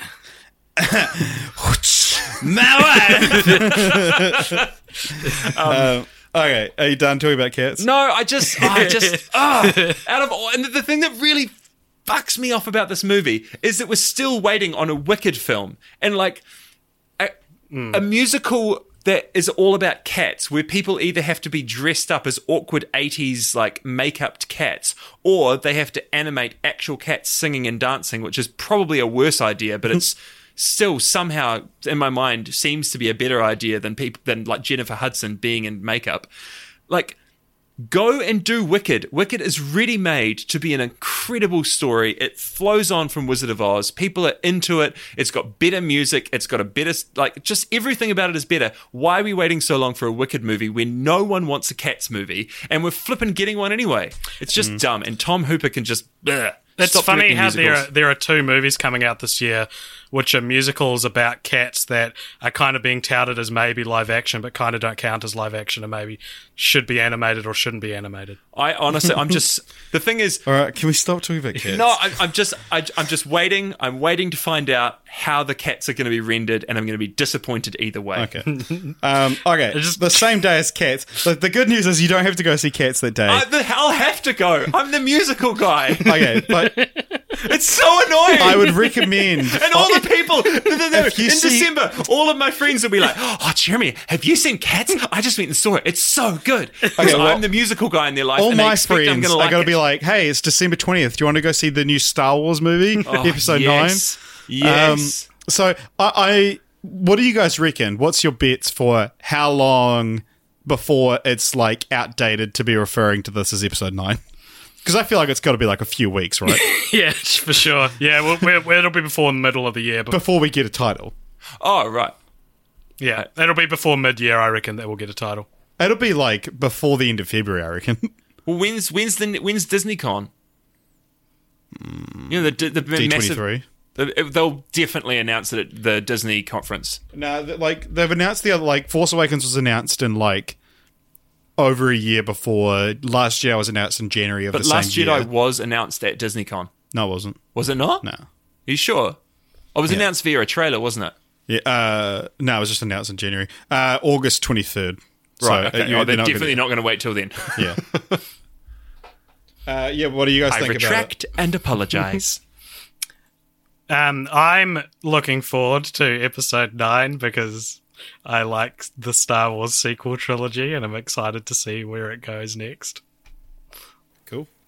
I'm looking forward to Episode 9 because I didn't like The Last Jedi and I want it to mop up its mess and I can't wait to see how it's going to do it. It's interesting, isn't it? Because I am cautious about the decision to have J.J. Abrams return as director. Yeah. Who directed? So that's the thing I'm most excited about. Well, it's interesting because I'm excited in the sense that I think he's a more competent director than Rian Johnson, and so I really like the story of The Last Jedi more than the direction. So it'll be cool to see the more competent director stick the landing of the story that I'm really enjoying. That's my hope for like the best case scenario. However, the words course correction have been floating around the production of this film quite a lot, and it turned out they were referring to it in a financial sense, not in a narrative sense, which is good. Because if they backtrack on any of the bombs that The Last Jedi dropped, I'm going to have a very hard time liking this movie. If Snoke turns out to be important and comes back, or Rey's parents are important, that's just bad storytelling. Like, whether you like where The Last Jedi landed us or not, that's still the hand you're dealt. Like, it's just wasting my time if you go back and change these plot twists, if you retcon that, essentially. Yeah. I mean, in my mind, J.J. Abrams coming back in the door to like start work on episode 9 is literally that like gif of Troy from Community walking in with the pizza, like just seeing everything like fucking on fire and him being like, I left and it was fine. It was all going to plan. What did you do? He just made a more exciting movie than The Force Awakens. Sorry about that, Jeremy. Yeah, are we finally having excited. this conversation? Well, no, I think this conversation's probably a year too late to be having. I don't think anyone wants to have it. Yeah, I mean, I'm very excited about this. I think I'm mainly excited about it because it's actually just the finish of the trilogy. And so it's after this, it's going to be really interesting to see what Disney does with Star Wars. Yeah. Also, I'll be really interested to see, I mean, is Kathleen Kennedy still hanging around? Oh, yeah. She got promoted. Because it was like rumors that she was going to be out. Yeah, and then it turned out she was promoted. But yeah, like I just think I don't have, it's funny, I don't actually have high hopes for the whole storyline of this sequel trilogy. That's funny because I don't either, but they're from polar opposite directions from each other. Yeah, totally. Like we're both setting ourselves up for disappointment from completely different directions. Isn't that fascinating? Which means that this movie can only but impress us. Yeah, potentially. Yeah, totally. Yeah, so 2 ticks. What? For that. 2 ticks for that. Are we waiting for your third tick of anticipation? Yeah, no, I'm anticipating it. I'm excited that JJ's back because I want like a crowd pleasing. So am I. Yeah. You've got like you'd be stupid to say you're not anticipating it, right? Because it's not on my top 10 most anticipated movies because there's other ones that I'm more interested to see how they turn out. It's like Star Wars. You've got me on the hook. I'll go see it. Yeah, it's movie history. So you've got to exactly. Same as Endgame. I agree with you, AJ. Well, I'm more actively anticipating Endgame, but I'm sure once trailers and titles come out, I'll be fully on board. But yeah, I agree with you that about reversing story decisions. I wouldn't mind too much if we get Rey's parents were important. Yes, because that's not settled yet, I don't think. Because that's not set in stone for me. And even Snoke not being important. Like, if he comes back, that's stupid. But if he's revealed to be important, because he was never not revealed to be important. But, like, Rey's parents, we've just taken the bad guy's word for it at the moment. So exactly. And how does he we know? did with Luke, with Darth Vader being Luke's father as well. So, yeah. All right, December 25th, which you guys might recognise as being Christmas Day. We've got 3 movies coming out. We've got Greta Gerwig's Little Woman adaptation. It'll be interesting, yeah. Yeah, so it stars Saoirse Ronan, Emma Watson, Timothée Chalamet, Laura Dern, Meryl Streep, Chris Cooper, and Bob Odenkirk. It's amazing cast. Wow, that's like a cast of like actors I really like specifically. Just like it's like someone looked at my little diary of actors I really like and also actors you like specifically for this kind of film as well. Totally. Like it's like they are the kinds of people you want to be doing this sort of thing. Totally. And the thing that's interesting about Little Women is that the film adaptation they did in the 90s was so beloved. Like everyone was like, they got it right. And it was also all like the female actors of the moment were all in that film. Right. And so it's a bit of a thing of like, it's kind of like A Star Is Born, like, every generation gets to have a turn at like doing a Little Woman film, and I'm interested if that's going to be what this turns into. I know nothing about Little Woman. Yeah, same, and please don't tell us, Jeremy. No, like it's a very classic story, like it's a book. I actually feel like I've read it or read some of it like years ago. It's classic literature, and it's what you may have read is that usually in like, how you get those like childhood anthologies where there's like a small segment of a larger book that's like a story, and so you can get a sort of almost like a taster of all these different stories. And Little Woman would have been in many of those.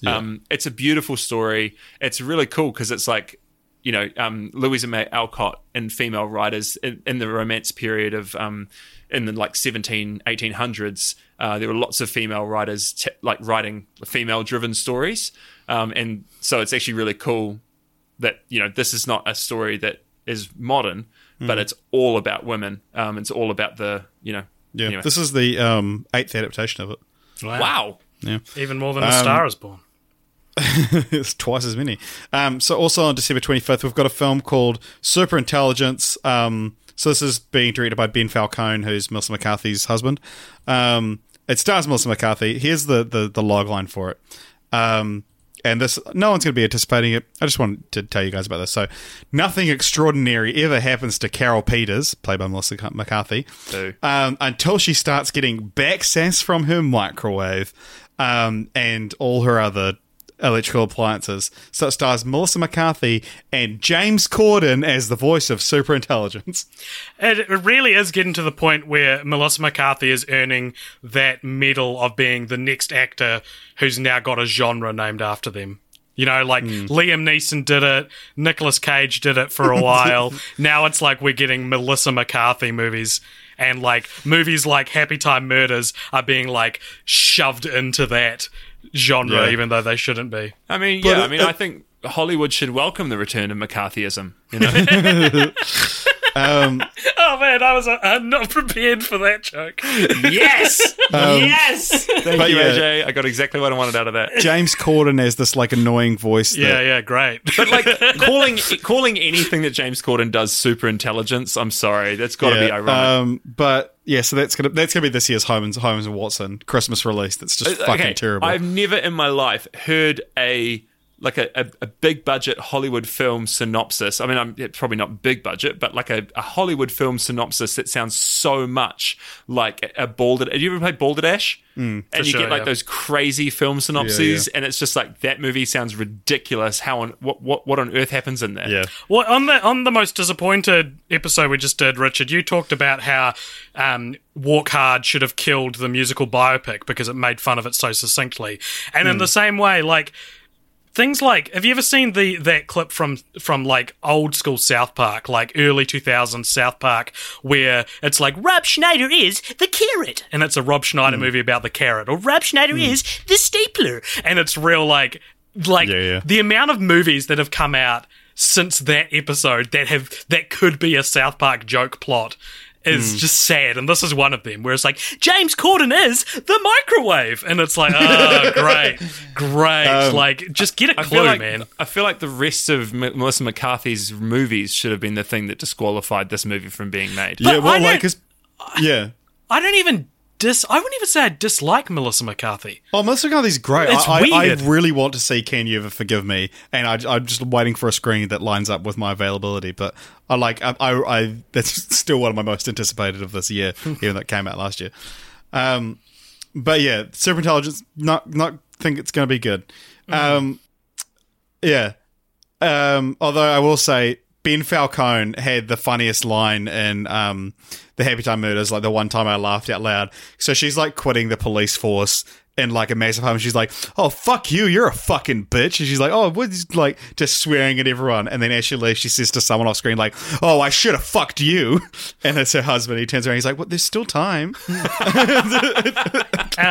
I'll be interested to see between Superintelligence and Spies in Disguise, which will be the movie that I could have told you would be bad before, just from reading the print. You know what I mean? Like, what will be the worst one out of those two absurd ideas for movies?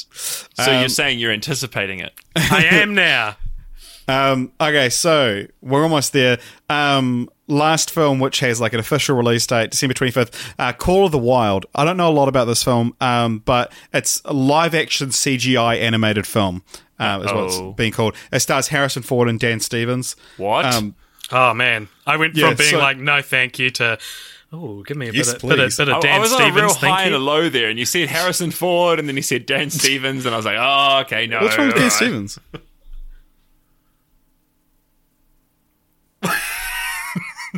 What? What's wrong with Dan Stevens? Oh, it's just...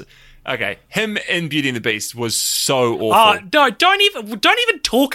Go watch Legion, Jeremy. Is the main character in Legion, and he's Dan Stevens fantastic in Legion. Yeah. All right. For sure. All right. Well, maybe I'll have to make a retraction the next Jeremy, time. I'm not mad. I'm not mad. I'm just saying, like, you haven't seen him at his best. Yeah. I'm not mad. I'm just saying you're misinformed. Yeah, that's it. You're just misinformed, and that's fine. Yeah. It was interesting, like, when during the Golden Globes, they said, like, Harrison Ford came out, like, from the upcoming Call of the Wild. And so it is happening. There you go. But yeah, the it was Golden funny. Globes said it was They had Jeff Bridges came out and did his like Lifetime Achievement Award and just like talked for ages of just being real cool, laid back to it. And then Harrison Ford comes in, he's like, "No, nobody told me I had to follow Jeff Bridges." And it's like getting like the coolest, laid back, like dude in Hollywood. Yeah. And then follow him with like the grumpiest man in Hollywood. And then Jack Nicholson comes out after him. Yeah. And then James Corden's next, and everyone's like, yeah. Okay, so we're now at the so there's two undated films. Ooh. One is called Guns Akimbo, which might be my favorite title of the year. Which is Guns Akimbo. Yeah, Guns Akimbo, which means like ready. Okay. And like, No, so if you're gun, akimbo means kind of pointing every which way. right, yeah. But so Daniel Radcliffe wakes up with guns stuck to his hands. Oh no! It's the, That's the one that was filmed in Auckland. Yeah, There's a picture that's been released of him, and he's wearing big funny slippers. yeah. Yeah, this will be the second Daniel Radcliffe movie where he wakes up with something attached to him that shouldn't be there. Because he was in Horns, where Yeah. he woke up with horns on his head. Yeah. And then it turns out to be like a stuck on you after sleeping trilogy. Yeah. No, that's cool. I'm liking everything I know about that movie at Yeah. the moment. Oh, so there's actually shot like in Auckland. Yeah, which is literally what I just said. Oh yeah, I just didn't realise. Daniel Radcliffe starts filming in Auckland for comedy Guns Akimbo. Jeremy, what you literally just said was it's the start of a waking up with something stuck attached to him. No, trilogy. before that I said, it was shot in Auckland. Yeah, but that's And not also- literally what you just said. Oh, Also, keeping with the New Zealand theme, Jojo Rabbit is supposed to come out this year. Taika Waititi's new film where he plays yeah, Hitler. Hitler one. Yeah. Cool. So he was playing Hitler. He's playing a little boy who during World War II's Imagination of imaginary Hitler. friend, who's Hitler. Yeah. I will never bet against Taika Waititi. Yeah, I'll never bet against Hitler. So Kyle. Zig fucking Isle. Oh shit, man! I'm not prepared for that. Oh, sorry. We got I'm out. McCarthyism and Nazism all within the space of Yeah. 10 minutes. Yeah, okay, so that's our theatrical releases that have dates or don't have dates. But there is a few undated films on Netflix that I want to bring to your attention. So, a film which I'm sure the three of us will be talking about next year, this year, we've got Christmas in the Wild, which is a Netflix Christmas film starring Rob Lowe and Kristen Davis. Did we bring back that for a second year, though? That's the Well, we question. have to, because they're going to fucking just keep releasing more and more. And I think it's going to become one of my favorite seasonal traditions with you guys. It's going to bring a warmth to my heart and a twinkle to my eye.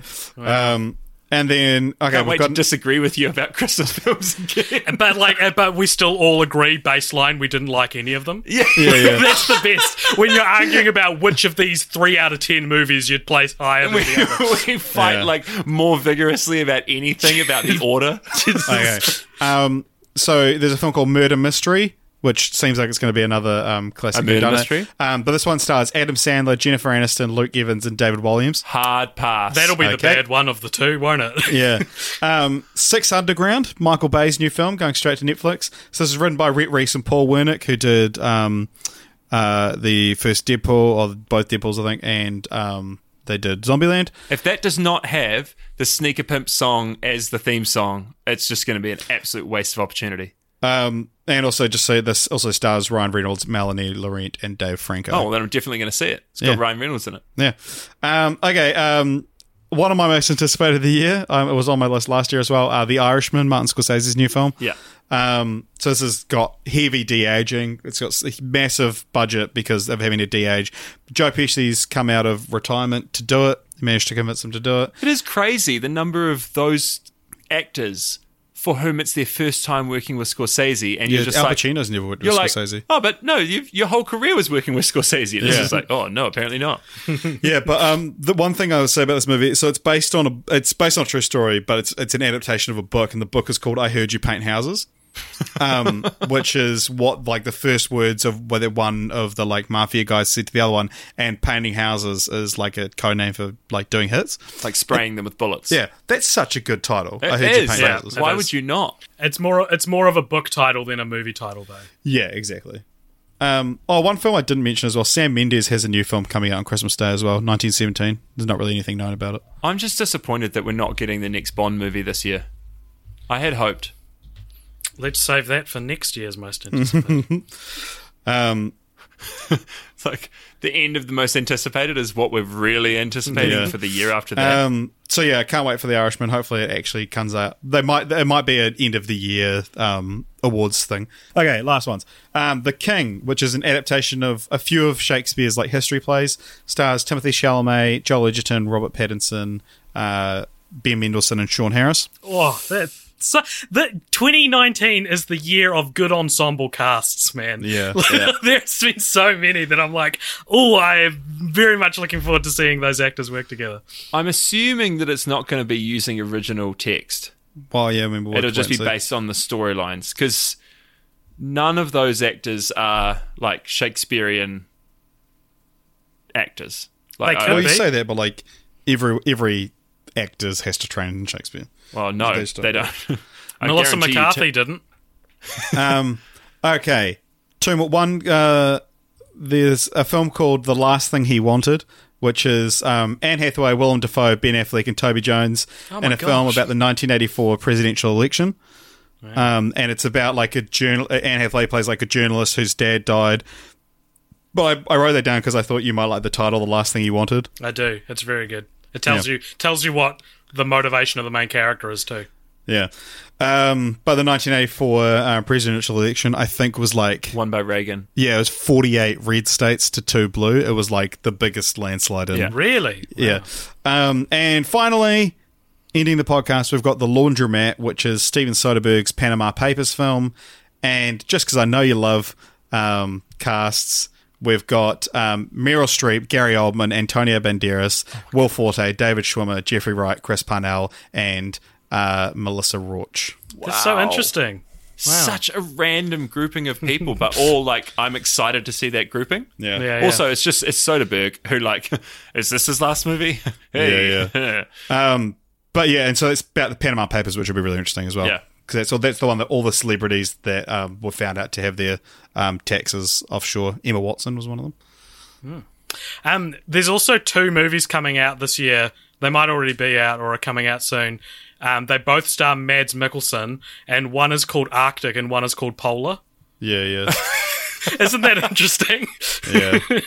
Well, if they're both set near the Arctic Circle, it would make sense to have like a Scandinavian actor playing them. No, Arctic is like a survival story, and Polar is like a John Wick genre movie.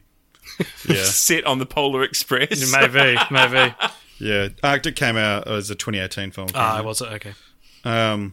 Yeah. All right. Well, we've made it just under 3 hours. Is this our longest one? I think this might be our longest. Our most anticipated films of 2019 podcast. I've been Richard Martin. Wait, what? Do you guys have a single most anticipated one? Avengers Endgame. Jeremy?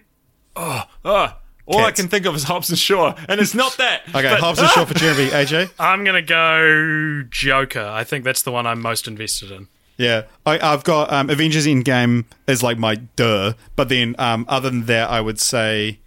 the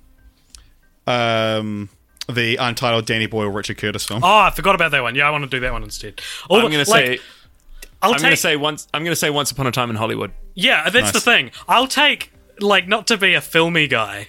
Yeah, I'll take these passion projects over blockbusters any day of the week. Yeah, totally. Because the thing is, you don't know. Like all these blockbusters are at least going to be safe. Yeah. You know, they're at least going to fill in the numbers with the right colors. You know, and whereas there's actually this is what I said at the beginning of the podcast. There's so many movies to get excited about this year because you just go for very different reasons too. Like the cast, the director, the storyline, it's all exciting, and there's so many original properties coming out that aren't sequels. You know, it's actually a very exciting, coming out as well. very exciting movie year for film. All right, cool. Well, all right, that's it. We did it, boys. Now, no more 3-hour podcast. We've got a live podcast coming at you guys next week, and then after that. Fuck knows. I don't know what's coming the week after that. I don't think we've planned anything. So we will figure that out, and we'll see you there because we've already recorded the live one. So all right. See you later, everybody. All right, bye. Bye, guys. Bye. All right, here's the outro. I hope you guys enjoyed our monolith of a podcast on the most anticipated films of 2019. Hey, drop a comment below and tell us what's your most anticipated film of 2019. We'd love to know. And are there any that we left out that you're like, what the hell? That's the best one. That's clearly the best one. Why would you leave that out? Anyway, if you like this podcast, then please consider subscribing to us on YouTube, liking us on Facebook, finding us on Instagram, Twitter, SoundCloud, iTunes, all those places you can support us and tell your friends about us and all that kind of stuff. We also have a Patreon, as we mentioned at the start of every episode. Yeah, and if you want to email us, you can do so at cultpoptionmedia@gmail.com. But other than that, hey, Happy New Year, everybody. I feel like we've officially blasted our way into 2019 with over, nearly, how long would it be? 8 hours of content? Man, what's the opposite of a waste of time? Because that's what this was. Anyway, I hope you enjoyed it, and we'll see you with Film Franchise Fortnights next week.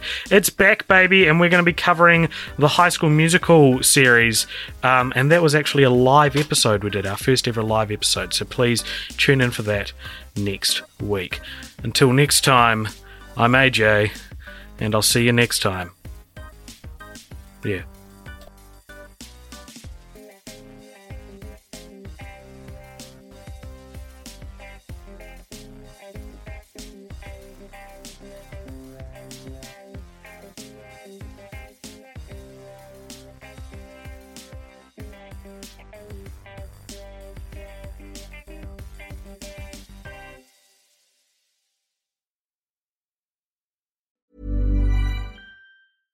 Imagine the softest sheets you've ever felt. Now imagine them getting even softer over time. That's what you'll feel with Boll & Branch's organic cotton sheets. In a recent customer survey, 96% replied that Boll & Branch sheets get softer with every wash. Start getting your best night's sleep in these sheets that get softer and softer for years to come. Try their sheets with a 30-night guarantee. Plus, get 15% off your first order at bollandbranch.com. Code BUTTERY. Exclusions apply. See site for details.